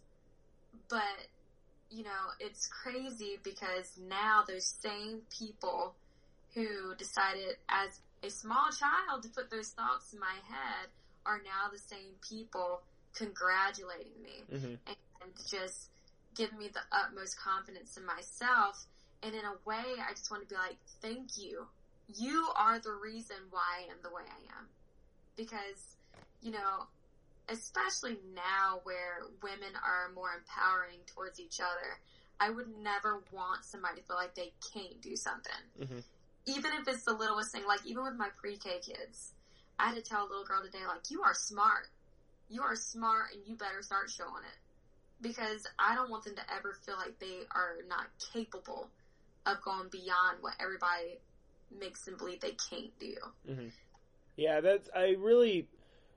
when people explain certain things like that, it's incredible to me to hear, like, what exactly forces you to do that and what exactly forces you to protect things. And, yeah, that's a really good kind of way to harness your emotions and to make sure that your emotions don't get the better of you on the platform. Because that can't happen. Because I'm the opposite. Because if I get more emotional, I'm not a great lifter. Yeah, I mean, if I take it back to 2016 Worlds, mm-hmm. It was my final deadlift. World record attempt. It was the pulls for gold medal. Mm-hmm. I was already secured silver. This was for, as King of the List would say, all the marbles. Mm-hmm. And, you know, usually before a lift, like, I just black out. I don't hear anything. I don't see anything. I am so focused on that lift. But 2016 Worlds, my final deadlift, I heard Gino. I heard the crowd and my eyes went straight to those colored plates. And I'm like, wow, I've never lifted 3 reds before. Wow, and here comes all these, like, negative talk in my head. And I never once have ever walked out to where I was not focused on that lift. But that day, I was. I was just so consumed in everything that was happening around me. My focus was not on that lift. So that pull did not even budge off the ground. Not even a little. And for me, like, I'm one of those lifters, if it breaks the floor, I have it. If it doesn't, mm-hmm. it's not going anywhere. But I refuse to allow that to happen again. Mm-hmm. I refuse to be so caught up in world record attempt, world record, blah, blah, blah, this, blah, blah, blah, that, and just do what I came there to do. Mm-hmm. And that's not something I allowed to ever happen again. So 2017 Worlds came around. I pulled for the win, won on body weight. This Worlds comes around. I do the same thing. I'm pulling for the win. Because that's what it's ultimately going to come down to when you're in these kind of situations. You need to get your mind right. And if my mind's not in the right place, I see comments like, oh, I wish you would just lift the weight and what's up with this setup? Yeah, tell me about it. Okay, you go lift 4 times your body weight and you go do it however way you want to. Yeah. I'm going to do it my way because I've been the most successful in how I choose to do it. So. Yeah. Well, if people think your deadlift setup's ridiculous, they should not watch mine ever. So. Oh, I love your deadlifts, especially the ending where your little hand claps. Thank you very much. Some people love it, and some people want me not to compete anymore. So, yeah, peacocking is one of those, or etiquette. Etiquette's one of those touchy things that powerlifters hold near and dear to them. But whatever. IPF is done, or IPF Worlds is done. What are your future goals? Future competitions? Anything planned? Maybe try different federations? Well, my next competition is actually the ABS Pro in Ireland. Okay. That's in August. Me and Megan got invited to that. It's one of those things to where, because USAPL is so strict, we can't compete at these kind of competitions unless we get approved from them. Mm-hmm. So that was like a lot of my friends are in Ireland, so I was like, oh yes, like even if I'm a guest competitor there, I gain nothing from this experience. Yeah. besides, like, really enjoying the competition and being around some really good people. So I got it approved. Megan's in the process of getting it approved. But so that's my next thing. And that goal is to have fun and just really go after kind of the things, that midway point that I didn't get between the Arnold and IPF Worlds. So that's going to be my little midway point going to Raw Nationals. I do want to continue to push my limits on how much I can lift. Hopefully, my lat is really just game for whatever's happening. But this competition is mainly just to really enjoy myself. Here comes my cocky comment of the day. Raw Nationals is also going to be one to really enjoy myself, because unless I just bomb out, nobody in the U.S. is going to be in the 47 class. And that's not to take away from these great athletes who are also in that class. It's just, it's reality. Yeah, I'm in my own little category. Yeah. If I am over 100 pounds ahead of the next lifter, you know, it's nothing that I'm so much excited for anymore. I'm excited to see friends. I'm excited to put up a total. But I don't have nobody pushing me, so it's just almost like another fun competition.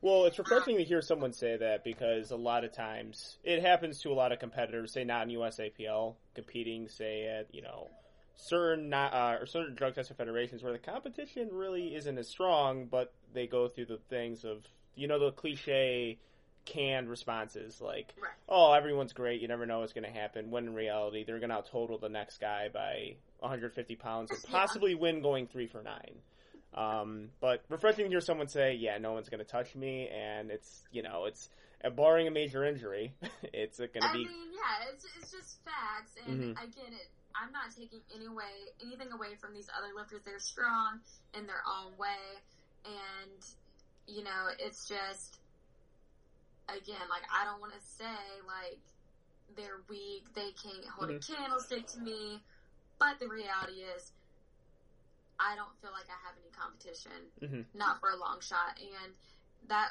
is when the question comes up, well, have you ever thought about going to a different weight class? I can't even fill out the 47 class. Yeah, that's going to be a challenge that is going to be unique to you, because it's hard for a lot of people, just don't understand. It's hard for people to, you know, kind of gain weight. Yeah. Or gain that much weight. And right. 2, you're at a very low weight class, so the next weight class above you is really, it's up there. Yeah. So just making that jump is really incredible and not really realistic in a lot of different ways. But, enjoy Ireland. Always wanted to go there myself. And USAPL Raw Nationals is going to be in Chicago, so we'll love to get you in the studio. And that's literally in my backyard, 15 minutes away from my house, where the competition is going to be held at. So easy day for you. It's going to be. That's the only reason why I'm doing the competition. Is aside from 83 kilos being one of the strongest weight classes in the world, and me wanting to compete along with them, but usually USAPL Nationals is in a different area that's really far away from me during the school year, so it's very hard for me to travel, but don't have to do it this year. 15 minutes away, right there, I'll be home really quick, too. You have no reason not to even be there. No excuses this year. It's like perfect, it's awesome, get to be in there, and it's perfect because we can actually get you in the studio, and my co-host will be here too. Yeah, that sounds super exciting. I'm excited to be able to see everybody. And the same person that I am on social media is like the same person I am in real life. And I think that's why a lot of people love to meet me, because, you know, sometimes you meet people that you see on social media and you're like, God, this person's a bitch. Like, I can't even fucking deal with them right now. And I hate it for them. I really do, because a lot of people, when they message me, I do my very best to try to respond to literally everybody. Unless I'm getting, like, some real creepy, like, message. Then I'm like, I'll just screenshot it. Just so, like, I can laugh about it. Yeah. I'm assuming you have more creepy DMs than I do, so naturally. You know, I always get asked, like, do I get dick pics? Do I get this? And I'm like, absolutely not, because one time I made one comment saying if I ever get a dick pic, I'm going to expose this person. It's gonna be, like, once it's on the internet, it's on the internet. Like, don't let me be that person. And it's like, after I said it, nobody has even attempted. Because I think they know I'm petty enough to do it. But, yeah, like, I like being the same person that social media persona that you see in real life. Because that's what people look forward to. They don't look forward to the total opposite of who this inspiring, motivational person that they have been following for so long. And it's unfortunate when it is that type of way, like I have seen as inspiration, and they just be a freaking drag in person. Okay. So I can toot my own horn on that one, but it's like, Raw Nationals is over with. Like, you automatically, if you win, you get that invite, of course, after you pass the drug test, to Worlds. And it's back in Belarus in 2020. Really? Oh, I mean, there's a long shot that I'm going to qualify for that. And again, 83 kilos fucking kills. So, but at the same time, Belarus would be a tough travel for me.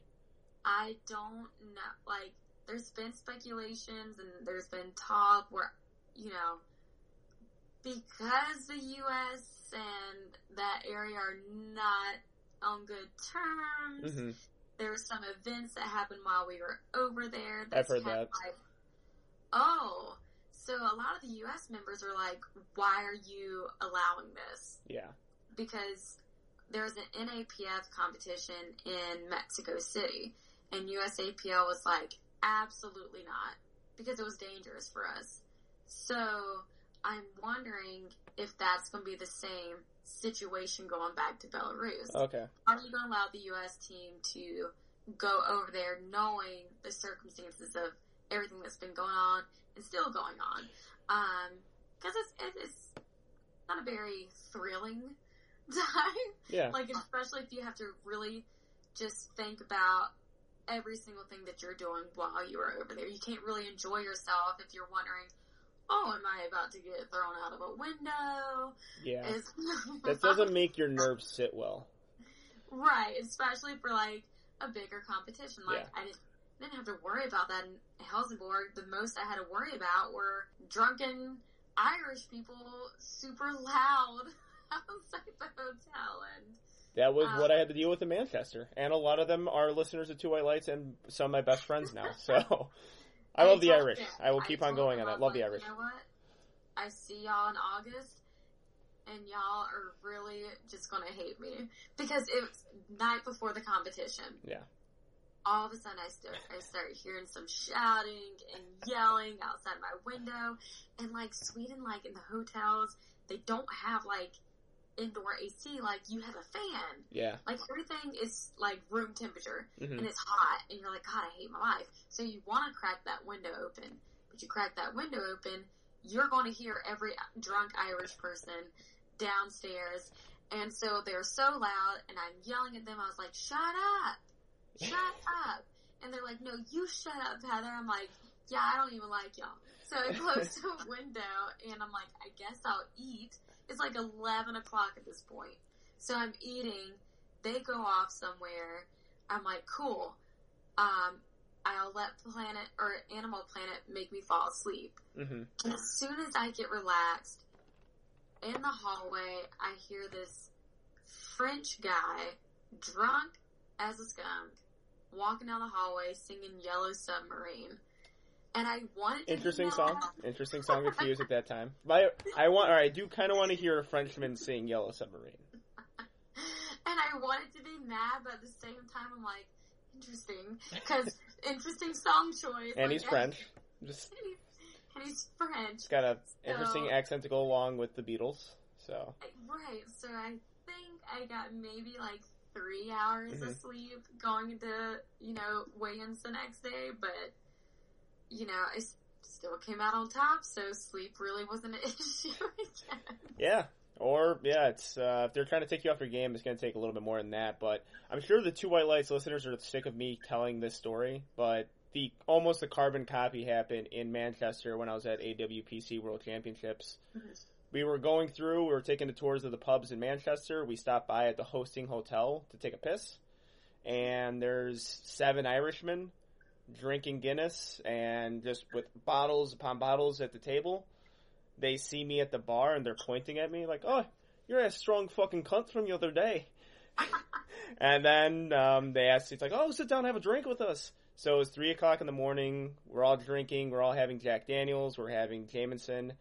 They got the idea to rap, me and my co-host, Bane316, in raps for the first time in our lives. And I was dressed very nicely, or I mean, just regularly. Wasn't wearing shorts or anything. Had my jeans on, had my nice dress shirt on.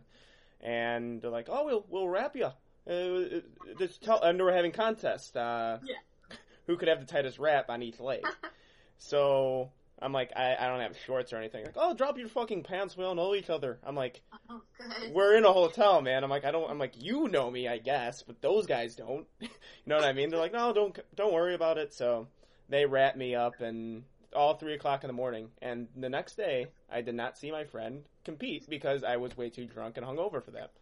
They were all there, though. They were all there. Actually, one of the gentlemen had to judge because he's the president of the Irish Federation. Yeah, he was the president of the Irish Powerlifting Union. So he had to be in there, and he actually probably drank the most out of all of us. But that's why I love the Irish, that night alone. The Irish are really good people. And, you know, we even shared, like, a warm-up platform in the back. That's why it wasn't so hard for me to agree to do the guest competition in Ireland, because I just love being around them. They piss me off. They're like that sibling, like, God, I hate you, but I love you. So I'm like, I look so forward to seeing them, and they are just set on the fact that they are going to get me to drink again like they did in Belarus, and that it's just going to be a crazy time. I'm like, no, I'm not drinking with y'all again. Yeah. Well, enjoying in Ireland is going to be a blast. Belarus, I'm actually a little bit more upset. I know it's maybe an unsafe environment, but I just like when they change venues up.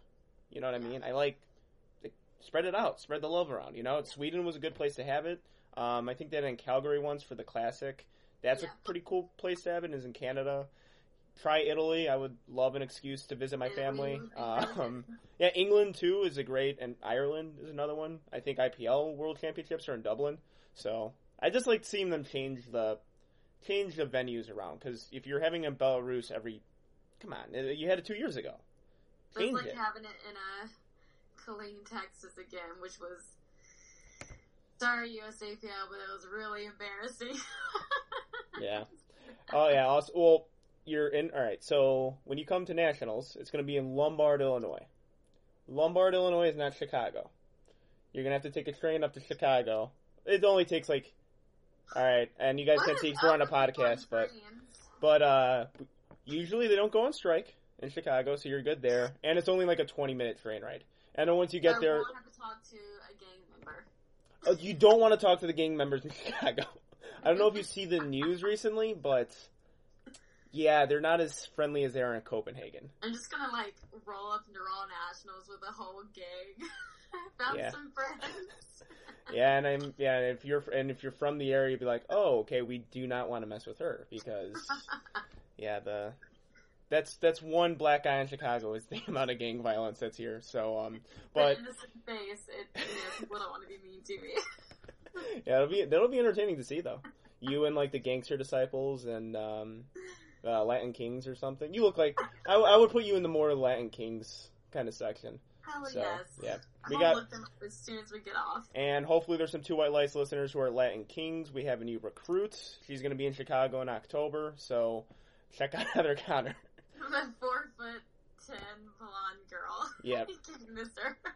Yeah, well, I'm telling you, they need an image change, Latin Kings. So I think you'll be good for that. But yeah, if you take a train, Chicago, you're gonna be in the heart of the city too. So really easy train ride. But I want to tell people when they come over here, it's like, oh, it's in Chicago. I'm like, no, it's in Lombard. Lombard's okay. It's an okay area. It's not in the middle of nowhere. There's still a bunch of places to do. And it's a little bit by Schaumburg and those kind of areas, which is Diet Chicago. But you're not in Chicago. It's you're going to have to travel there, which is an easy travel. All right, so we'll see you in October at USAPL Nationals. Now to our segments that we like to ask all the guests that come on Two White Lights. First one, this was a past topic. What's the most annoying things powerlifters say, in your opinion? I think the most annoying, and I think a lot of people can agree on, is not my best meat. Mm-hmm. But that was a common one on the topic that we had. It's not the meat I wanted, but yeah, you always get that "but" in there, and I think it's an old expression. Anything before the word "but" is bullshit. Yeah. It's like if someone says, you're a great lifter, but they didn't mean that first part. Right. Like, you're a great person. I like what you do as far as everything you do on social media, but they didn't mean that last part. They're just using that to segue into an insult. You've been a great boyfriend, but... Yeah. So that's it for you? Yeah, I think that one was annoying. I had so many of them because I get ticked off really easily with what people say. But, yeah, I had a lot that I brought up on the show. Or, if I'm going to, stir some pots, oh, I didn't know that was a banned substance. Yeah, we talked about it on this show as well, because we had to tape a lot of it before. Yeah. You know what? I will say this, though. I will say this. For the gentleman, the Great White North Juggernaut, by his handle, his explanation isn't great, but with the USAPL of what's on the banned substances, someone could slip up and have a little bit too much caffeine, right? Right. And get busted, because, I'm probably failing a drug test with the amount of caffeine I drink while I'm working. Right. Because if everyone knows me, I'm a coffee addict. I drink coffee all day. So I might bust a drug test, out of competition while I'm teaching, even though caffeine, you piss it out and you're fine and all that kind of stuff. But there are certain USAPL's banned substances that, like, holy shit, what the fuck are you guys, like, you guys really are trying to get this? You're trying to test athletes for this stuff? It's like, focus on performance enhancers. Those Canadian supplements, you never know what's going to be in them, so. And I love Kelly Brand. Like, Kelly Brand has always been very good to me. But. There's that but. Yeah, there it is. I have questions, and I think we'll get answers soon. Yeah, I think later on we'll get the answers. I am glad that he addressed it. Mm-hmm. Because I did wonder where he was at Worlds. Well, yeah, and also here's when someone it looks like he's taking the news hard, and, and I can't, because I don't know the guy, and I'm seeing an Instagram post, so it's hard for me to formulate something, but when you get, like, continuous trolls and that kind of stuff, it's like, maybe you want to take it down a notch just a little bit. It's like, call them out, sure, you're trying to protect the integrity of the sport, sure, right, whatever, and I've often said that when there's a steroid league that we have in powerlifting, Major League Baseball doesn't have a steroid league. We have a steroid league. So it's like, if you want to take stuff, hell, you might get paid a little bit more, and you might get a better total too on top of that. It's like, do the steroid league, man. It's better for you. But just do it. So, but because I kind of lose respect when it comes to that. It's like, man, you're really trying to cheat the system, but I don't know the specifics. And I might have a podcast, but I hate speculating. So, because I'm often wrong about things. So it's just going to come back, and I have, like, audio evidence how big of a dumbass I am. So. Don't let your students hear that you're often wrong about things. Oh, they know that. I tell them to read I'm like, if you guys read a chapter ahead of me, you know more than me about what we're doing, so we're fine. All right, and for our last segment, one of the Two White Lights favorites, FMK. We're going to start off really easy with FMK, and for those of you who don't know, FMK is fuck, marry, kill. Squat, bench, deadlift. You know what? I'm just going to go ahead. Fuck deadlift.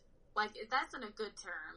Oh, yeah. It's always a good term. Kill bench. No.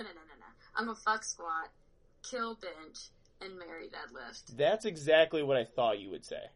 Because, I'm gonna marry the most loyal one. Yeah, of course. I mean, that's what it's like. Deadlift is always gonna be there for me. At the end of the competition, when I'm having a shitty meet, deadlift will be there to pick me up.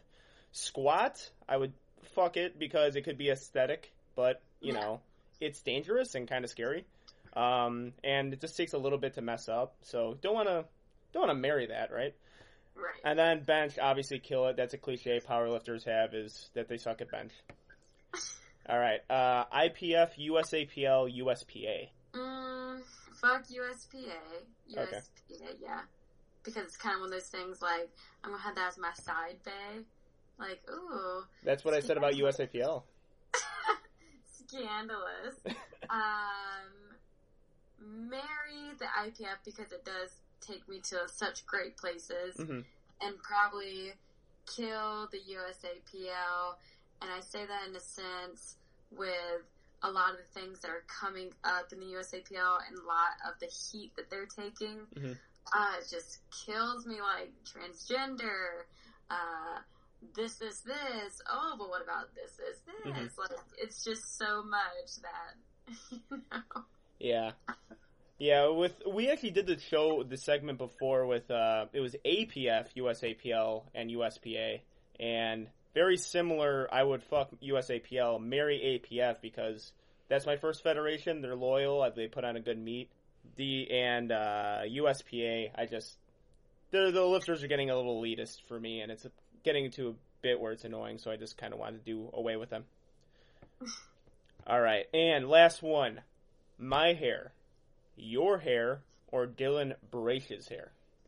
And you know, we're leaving a lot of people off the list with great hairs in powerlifting. Oh yeah, but I definitely, in this order, my hair. As far as what, marrying? Because, like, it's just, you know, I'm not going to even get into the details of my hair because I can just go on about it. I mean, just watch her Instagram. It's a beautiful set of hair. I'm perfect, sorry, it waves. Dylan, but I gotta go with you for second. Awesome. And then Point Dylan. 1, Angelo. Take that, Dylan. And then Dylan for third, so. Alright, well, there you have it, Dylan. We just settled the debate right now. Heather.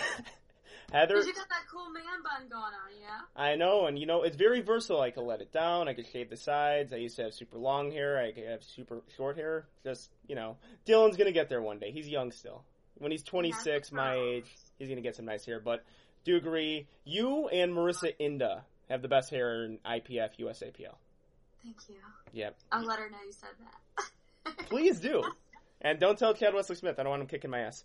All right. So thank you once again for coming on the show. Great interview. And once you are in Chicago, feel free to come on again. We'll love to have you on. Of course. All right. Thank you, Heather, for coming on to White Lights. Hopefully we could have you on again when USAPL Nationals is in our backyard.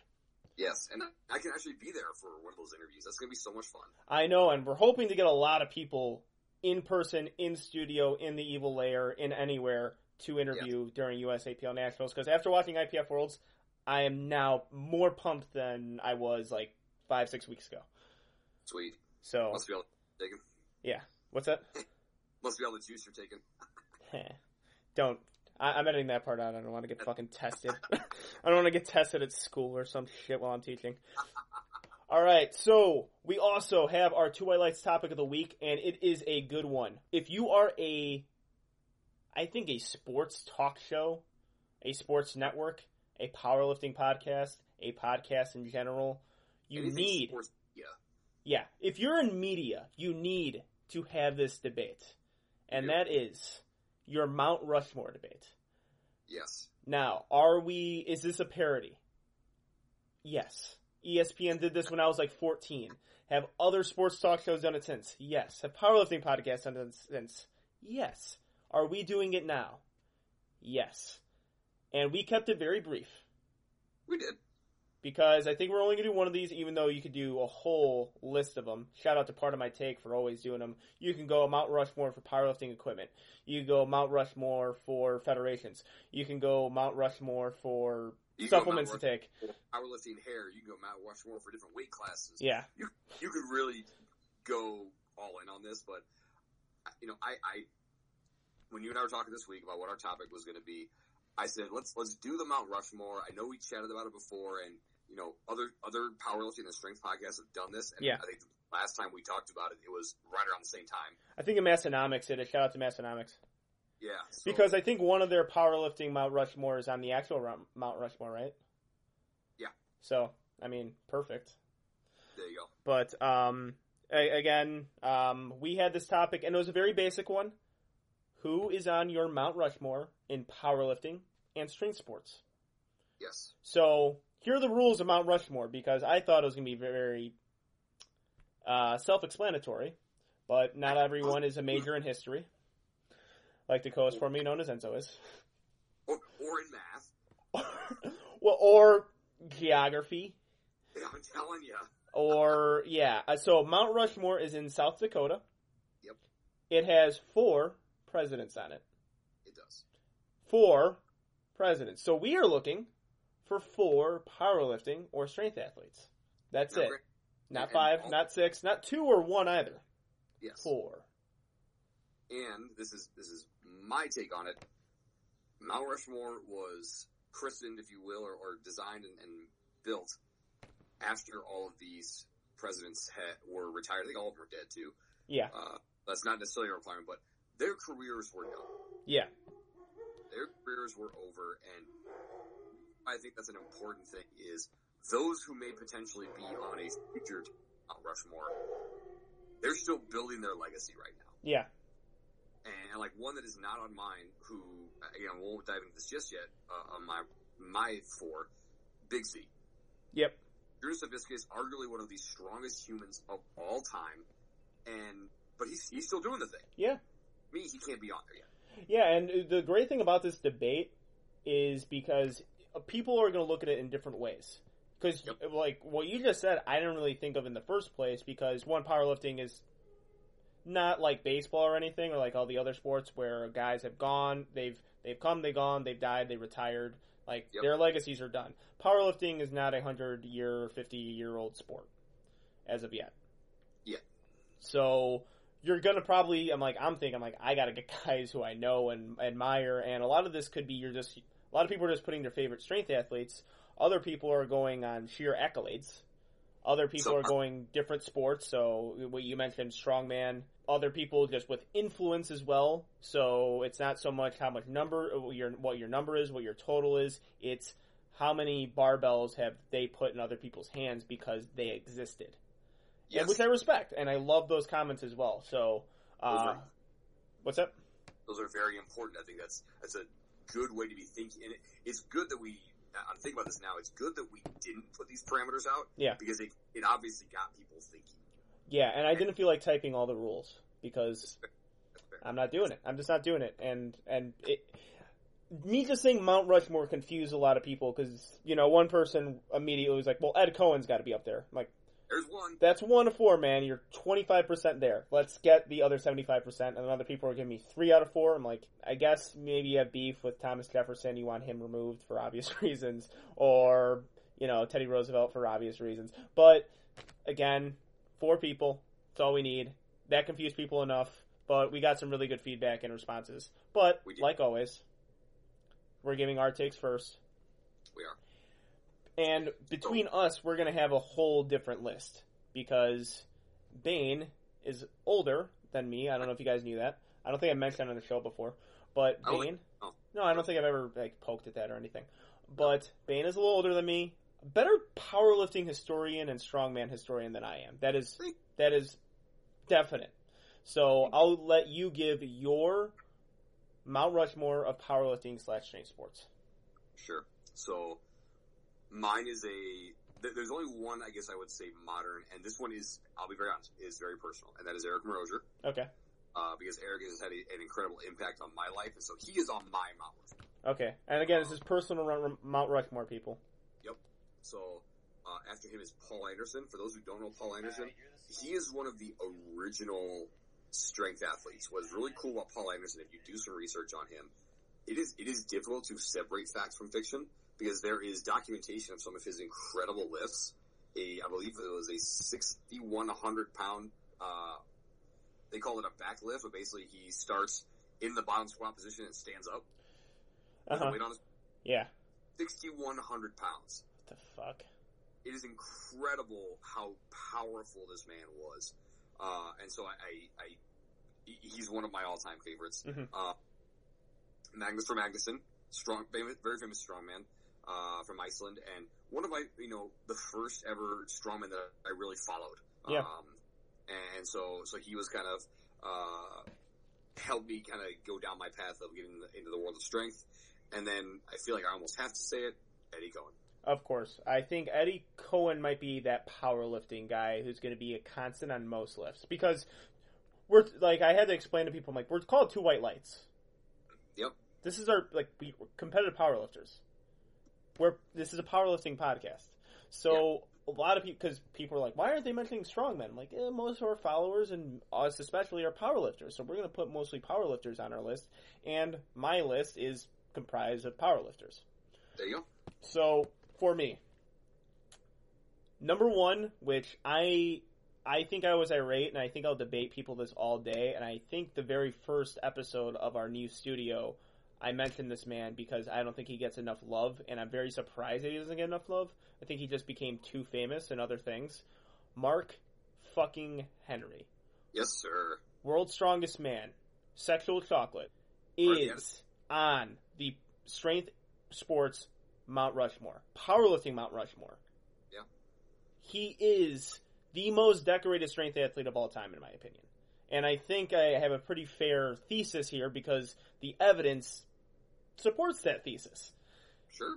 You have all-time powerlifting records that he broke. He was a competitor in the Pan Am Games in Olympic lifting, which not a lot of people have done recently, made that crossover powerlifting, Olympic lifting, which, in my opinion, is kind of the top of, it's like powerlifting perfected.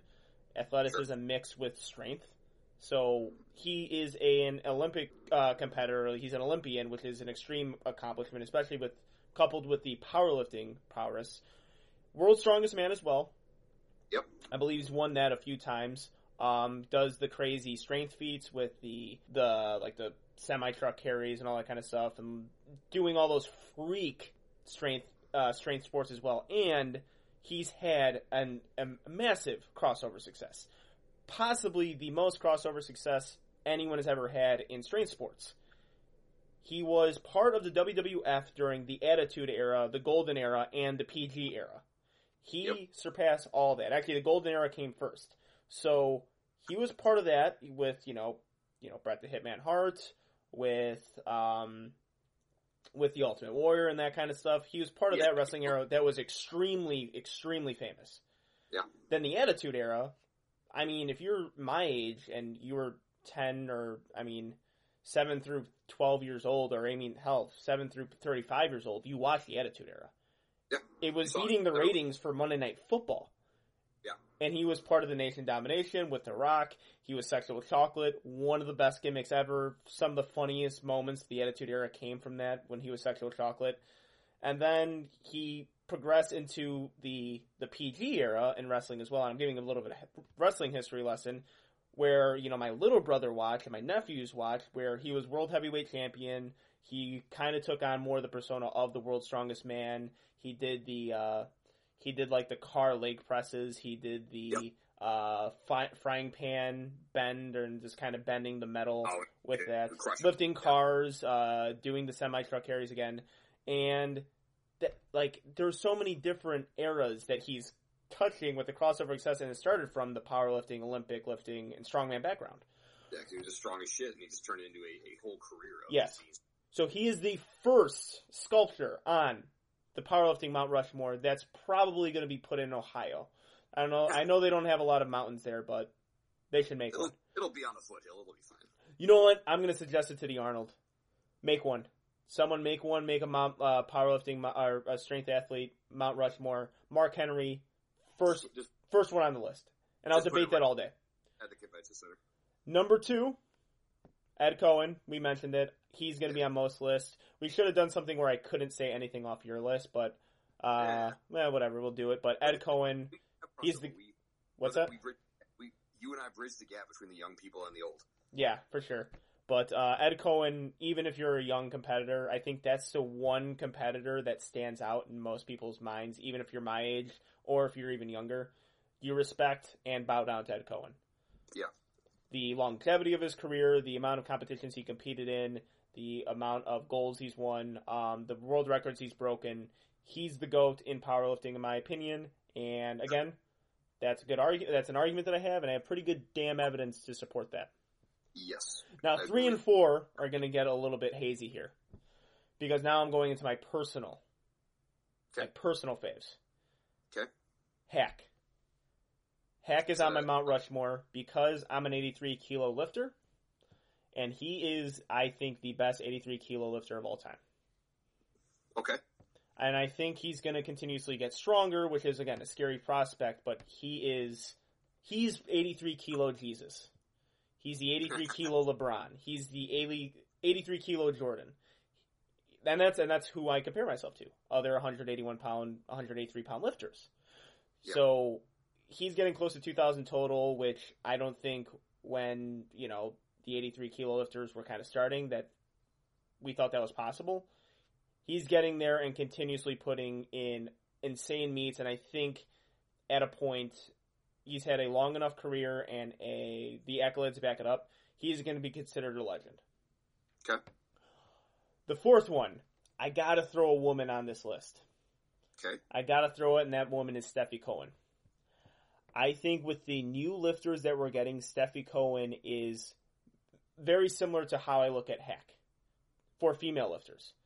Female lifters and male lifters love Steffi Cohen. I personally, right now, even though she doesn't have the highest looks of all time, whatever, that's Mariana. I think she's the biggest star in this sport.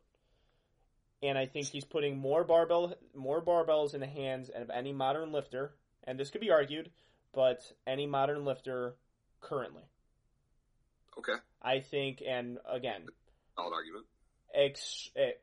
World records being broken, crazy totals, all-time Wilks, obviously.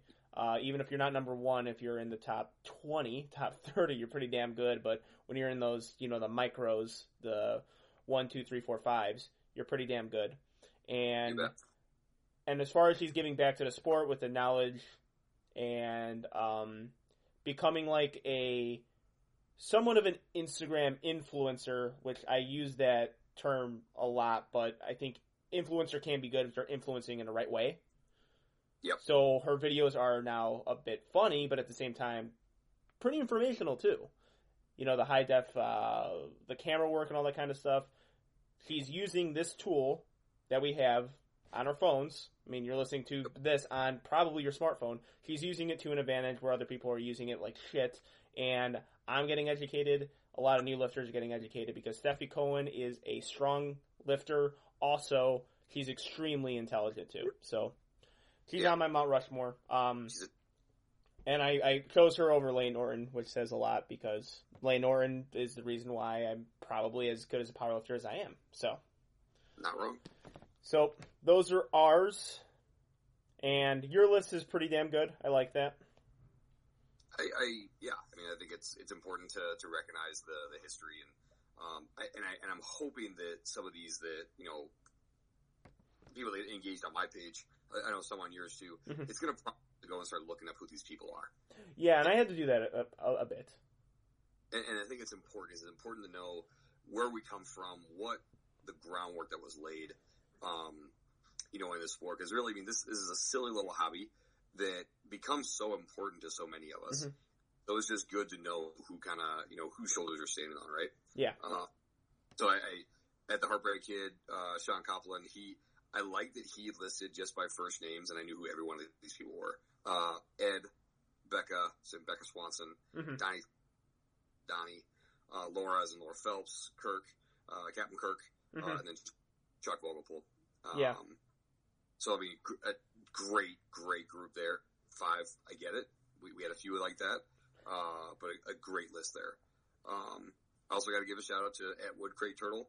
He listed Aubrey Hogan at 14.0 Power, at Bane 316, and at Jamal B15. I'm like, oh, look at us. We're on somebody's Mount Rushmore. Yeah, I'm flattered, but at the same time, almost insulted. But yeah, thank you, Wood Crate Turtle. I'm very flattered, but if there was a Mount Rushmore and my face is on it, I'll probably be like, well, you could tear down that monument because I think I got to do a little bit more in this sport. But shout out to Aubrey. That's our boy. Yeah, there you go.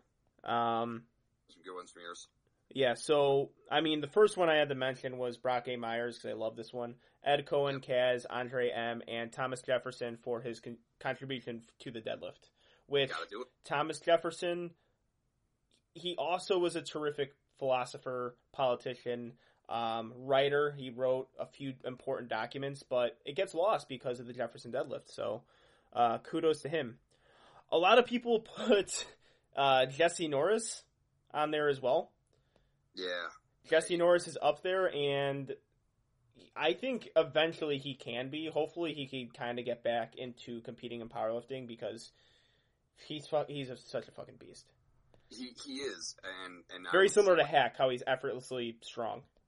Yeah, but my thing is that because he has been out of the sport for so long, he can come back and get back in, because he was a pretty, I don't say flash in the pan, but he was pretty quick. Mm-hmm. Yeah, so, for sure. We actually had a lot of people mention Hack, which I was very happy, and so was one of our listeners, Anthony, said he's just happy that Hack's getting a bunch of love, which is always good to see. We have a lot of what I'm seeing with this is modern powerlifters. So I'm seeing a lot of Ed Cohen, Ray Williams, Yuri Belkin, and Hack. Great list. Yep. T. Steffens, 1212. Yeah, we got Dylan Hale also saying Ed Cohen, John Hack, Ray Williams, and Steffi Cohen. So I got at Monster Garage Gym, that is Ed Rozier. So again, one of the ones from Mount Rushmore. He lists Paul Anderson, and I got him sure I say the name right, Vasily Alexiev. That is a huge name that most people do not know. This guy is old school Russian, was pumped through their strength systems that basically developed everything that we all base our training off of. And this guy was at the top of their game for like 30 years. Mm-hmm. That's all I'm going to say. People go research who this guy is. Eddie Cohen, of course. And another one that I didn't think of, and I actually was kind of mad I didn't, was Don Reinhardt. And he's one that people just need to go look up. Yeah. Yeah, you're going to have to use Google a lot for this one. You are, but I'm telling you, you will not be disappointed when you look up some. Another great one, actually, a great conversation with Steve Brock. And he gave me some awesome names. Again, Ed Cohen, I love that Ed gets so much love. He's another one. I gotta put, I think Ed has been the most reoccurring one. I think yes. I agree. Gary Frank, president of the WBC, won. But the first guy to total, I believe it was 24, 25, 26, 27, and 2,800. Jesus. That is crazy. Yeah. Paul Anderson, Brand, another one. We could legitimately, I went and dug into this after Steve told me about Lee. We could do an entire show on this guy. Yeah. So, just awesome, list here. So, really appreciate Steve, for giving me that one. So, should say. Yeah, Matt Wallace, 148, mentioned Ed, Dan, Eric, Steffi. No last names needed, which, of course, we all know what they're talking about. Ed Cohen, Dan Boss Green. I was surprised he didn't get mentioned more. And honestly, it's because he hasn't competed in a while, I think. Once he gets back on the platform, because he is such a monster and such a presence. Yeah. He will rocket way past the other individuals that Matt were a great blog post about, but past a lot of other folks too, because Dan has given back so much of the sport. He's really kind of taken a back seat, his own competing, to give forward, I think is incredibly important. Yeah, and we had a few mentions for Eric Lillibridge. Matt mentioned him as well. Steffi Cohen, she was a very reoccurring one. For as far as female goes, I wasn't getting a ton. We got Jen Thompson in there, which I would say there's an argument to be made. Here's one that I actually really liked because this person had to explain themselves, and it's funny that they have to explain themselves, but it's I enjoy when they do that. So Polska Strong said Ed Cohen, Steffi, Candido, and ... Mark Bell. I know. I'm considering the impact on powerlifting as a whole, even though I don't like Mark Bell anymore. He was a huge catalyst of popularity back when he did podcasts with Lehman, Rubish, and Steffi. I think that's when the popularity of raw powerlifting really picked up, which I do like his list there and his Mount Rushmore because those people, I think, have, you could argue, made the most impact on the modern popularity of powerlifting. Sure. Candido was mentioned a few times, but if you talk to any young powerlifter, they probably start off with Candido's program. Yeah. And Mark Bell, too. I mean, Mark Bell, I actually don't know why he doesn't like Mark Bell anymore. Must have been a hat he wore. A what? Must have been a hat. I don't know about that. I know this guy personally, so I don't think it was the hat. I know he upset a few other prominent powerlifters, but like I don't understand why exactly he doesn't like Mark Bell anymore. But yes, I as far as the mainstream, or not the mainstream popularity, I say becoming more mainstream in fitness, Mark Bell has a big contribution to that. So He does. yeah, and I really like that he mentioned him on his list, and like it's a interesting way to view Mount Rushmore. Agreed. I think another great list I have here from former guest of ours at Fattest Illinois Lifter, Donnie Hoff, Laura. Laura Phelps does not get as much credit as she deserves. She is a tremendous influence on a lot of good lifters. France, Ernie, another great one. Another one that I didn't think I thought more people would mention, but I don't think no one is mentioned on my post at least, which makes sense because Laura or Ernie. Ernie. Yeah, it makes sense. Cohen, and then Kennelly, another good one that a lot of folks just don't know the name. Yeah, and it's kind of unfortunate too because it's like, I get the impact of making the sport more popular is important, but at the same time, we are going to have a generation of lifters, and I'm part of that generation who haven't heard of these people. Yep, and it just takes people taking the time to go and learn that. Here's the thing: the same thing happens in every sport you play. You start playing football, you get good at it, whatever. You may know earlier than later who some of the greats were, but trust me, there are kids that do not know who Jim Brown is. Yeah, I think eventually they will as they kind of get more involved in the sport. But I mean, you could say the same about powerlifting because, I mean, shit, I didn't know a lot of these people that they're mentioning. Yeah. And if I started powerlifting this year, I would probably know 2 or 3 people on most people's lists. Definitely not Eddie Cohen. So the reason I say all that and why it's important is that's okay. Yeah. That's one of that I really wanted to do this one is because the history is important. We need for people to start hearing these names because the only way they're going to figure them out. Yep. And so, you could be the curmudgeonly old man and say, oh, you don't know what powerlifting was like back in the day. Well, tell me. Just tell me. Yeah, I agree. And I think I'm getting a little bit better with my knowledge of powerlifting, but we had some few bodybuilders thrown in there as well, which I don't know if this person was trying to upset me, but I'm not upset because I think like if you throw Arnold on a list of a Mount Rushmore, yeah, not bad. Okay. Here's the thing, I'm okay with that. Oh yeah, he brought. Let's put it this way: bodybuilders can make a way better living just doing their sport than powerlifters, strongmen, or anybody else. He put iron into the household of many. Yeah, just iron in general. The workout craze was started by Arnold. I disagree. It was started by a man called Sylvester Stallone in Rocky. That's when the fitness craze started. It was early 70s. Okay. Italian men were wearing their sweatsuits, running and lifting weights like Rocky before pumping iron.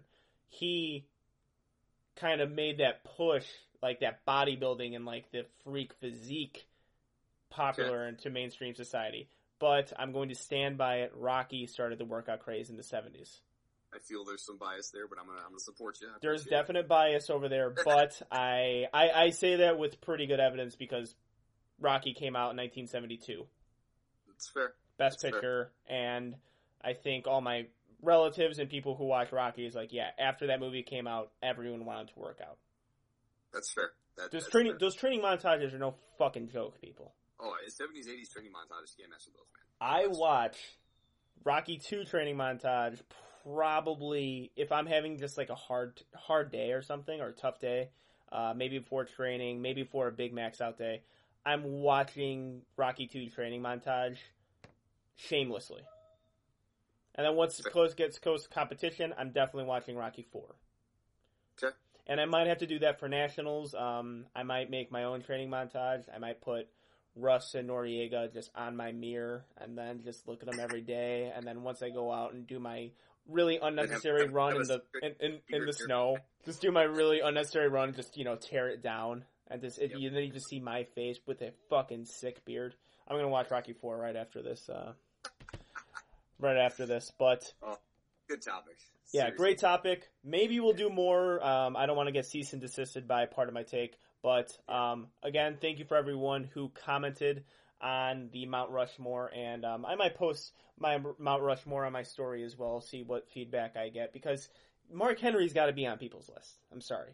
The fact that 0 people mentioned Mark Henry is insulting. It just shows you're a man of culture, my friend. I know, and I'm surprised the only one who's watched wrestling, apparently. Like, what the hell? You guys haven't watched wrestling? You guys haven't heard that he's World's Strongest Man? Telling you. I mean, it was legitimate, too. They weren't just bullshitting us. It was legitimate. Yeah, actually, has won World's Strongest Man. So. Yeah, he's won several, kind of strength contests. But, again, thank you for everyone who commented on... Yeah, didn't compete. Commented on our post. We'll have another topic for you soon. All right, Bane. Yes. We still have some important things this weekend going on, so lay it on us, brother. We've got APF Nationals going on right now, going on in Michigan, and going to be some great reporting coming out of there. I've already seen some numbers from some of the ladies, big numbers from the girls, and so I'm excited to see the guys they are finishing up.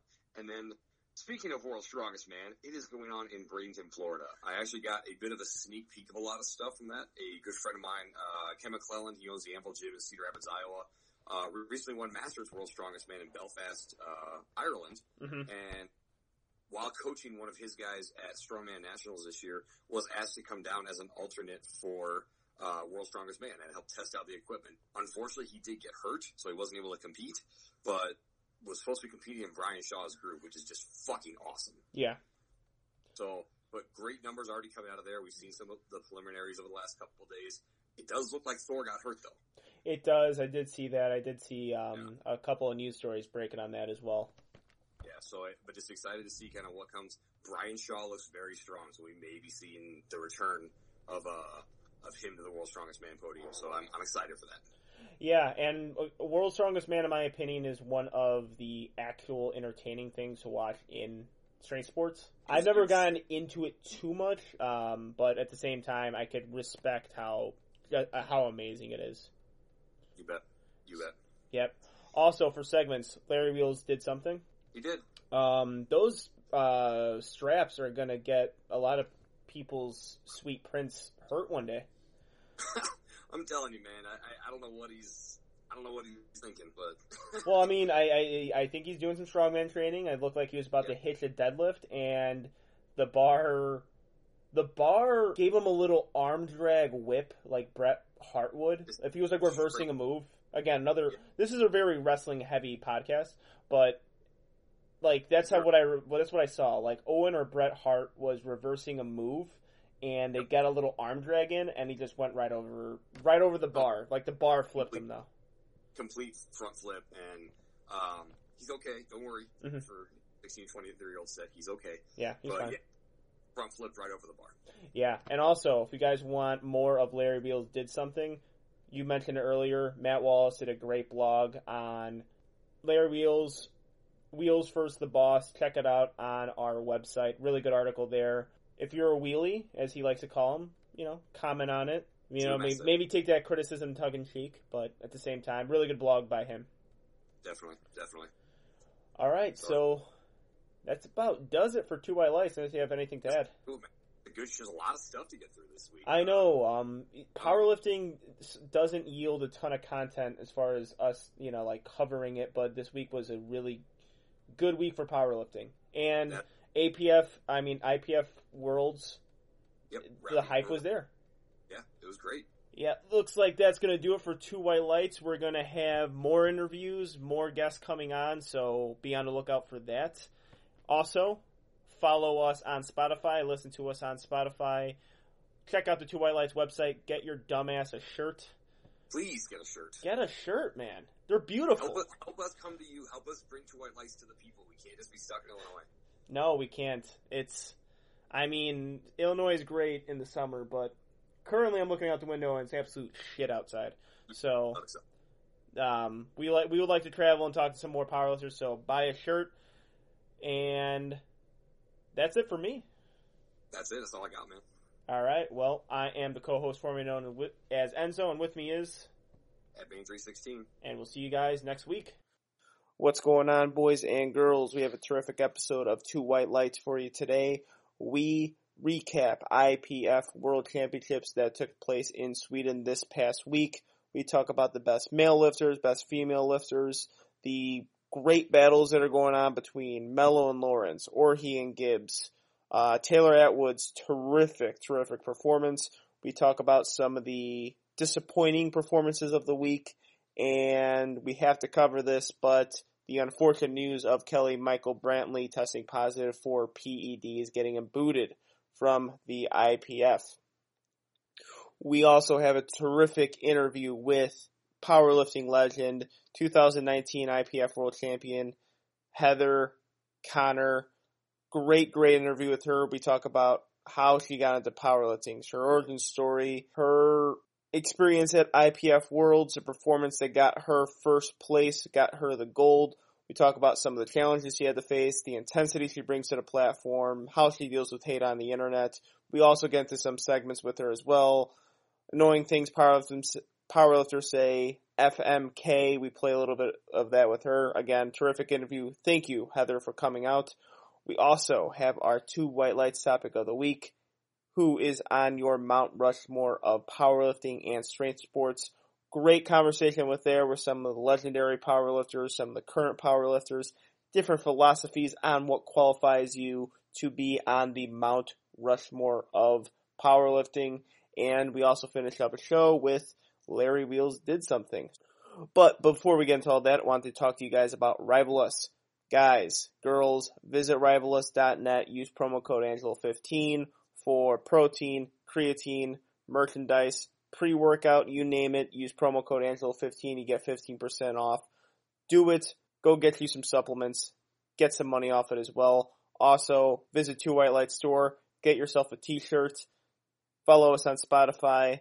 Without further ado, here is Two White Lights.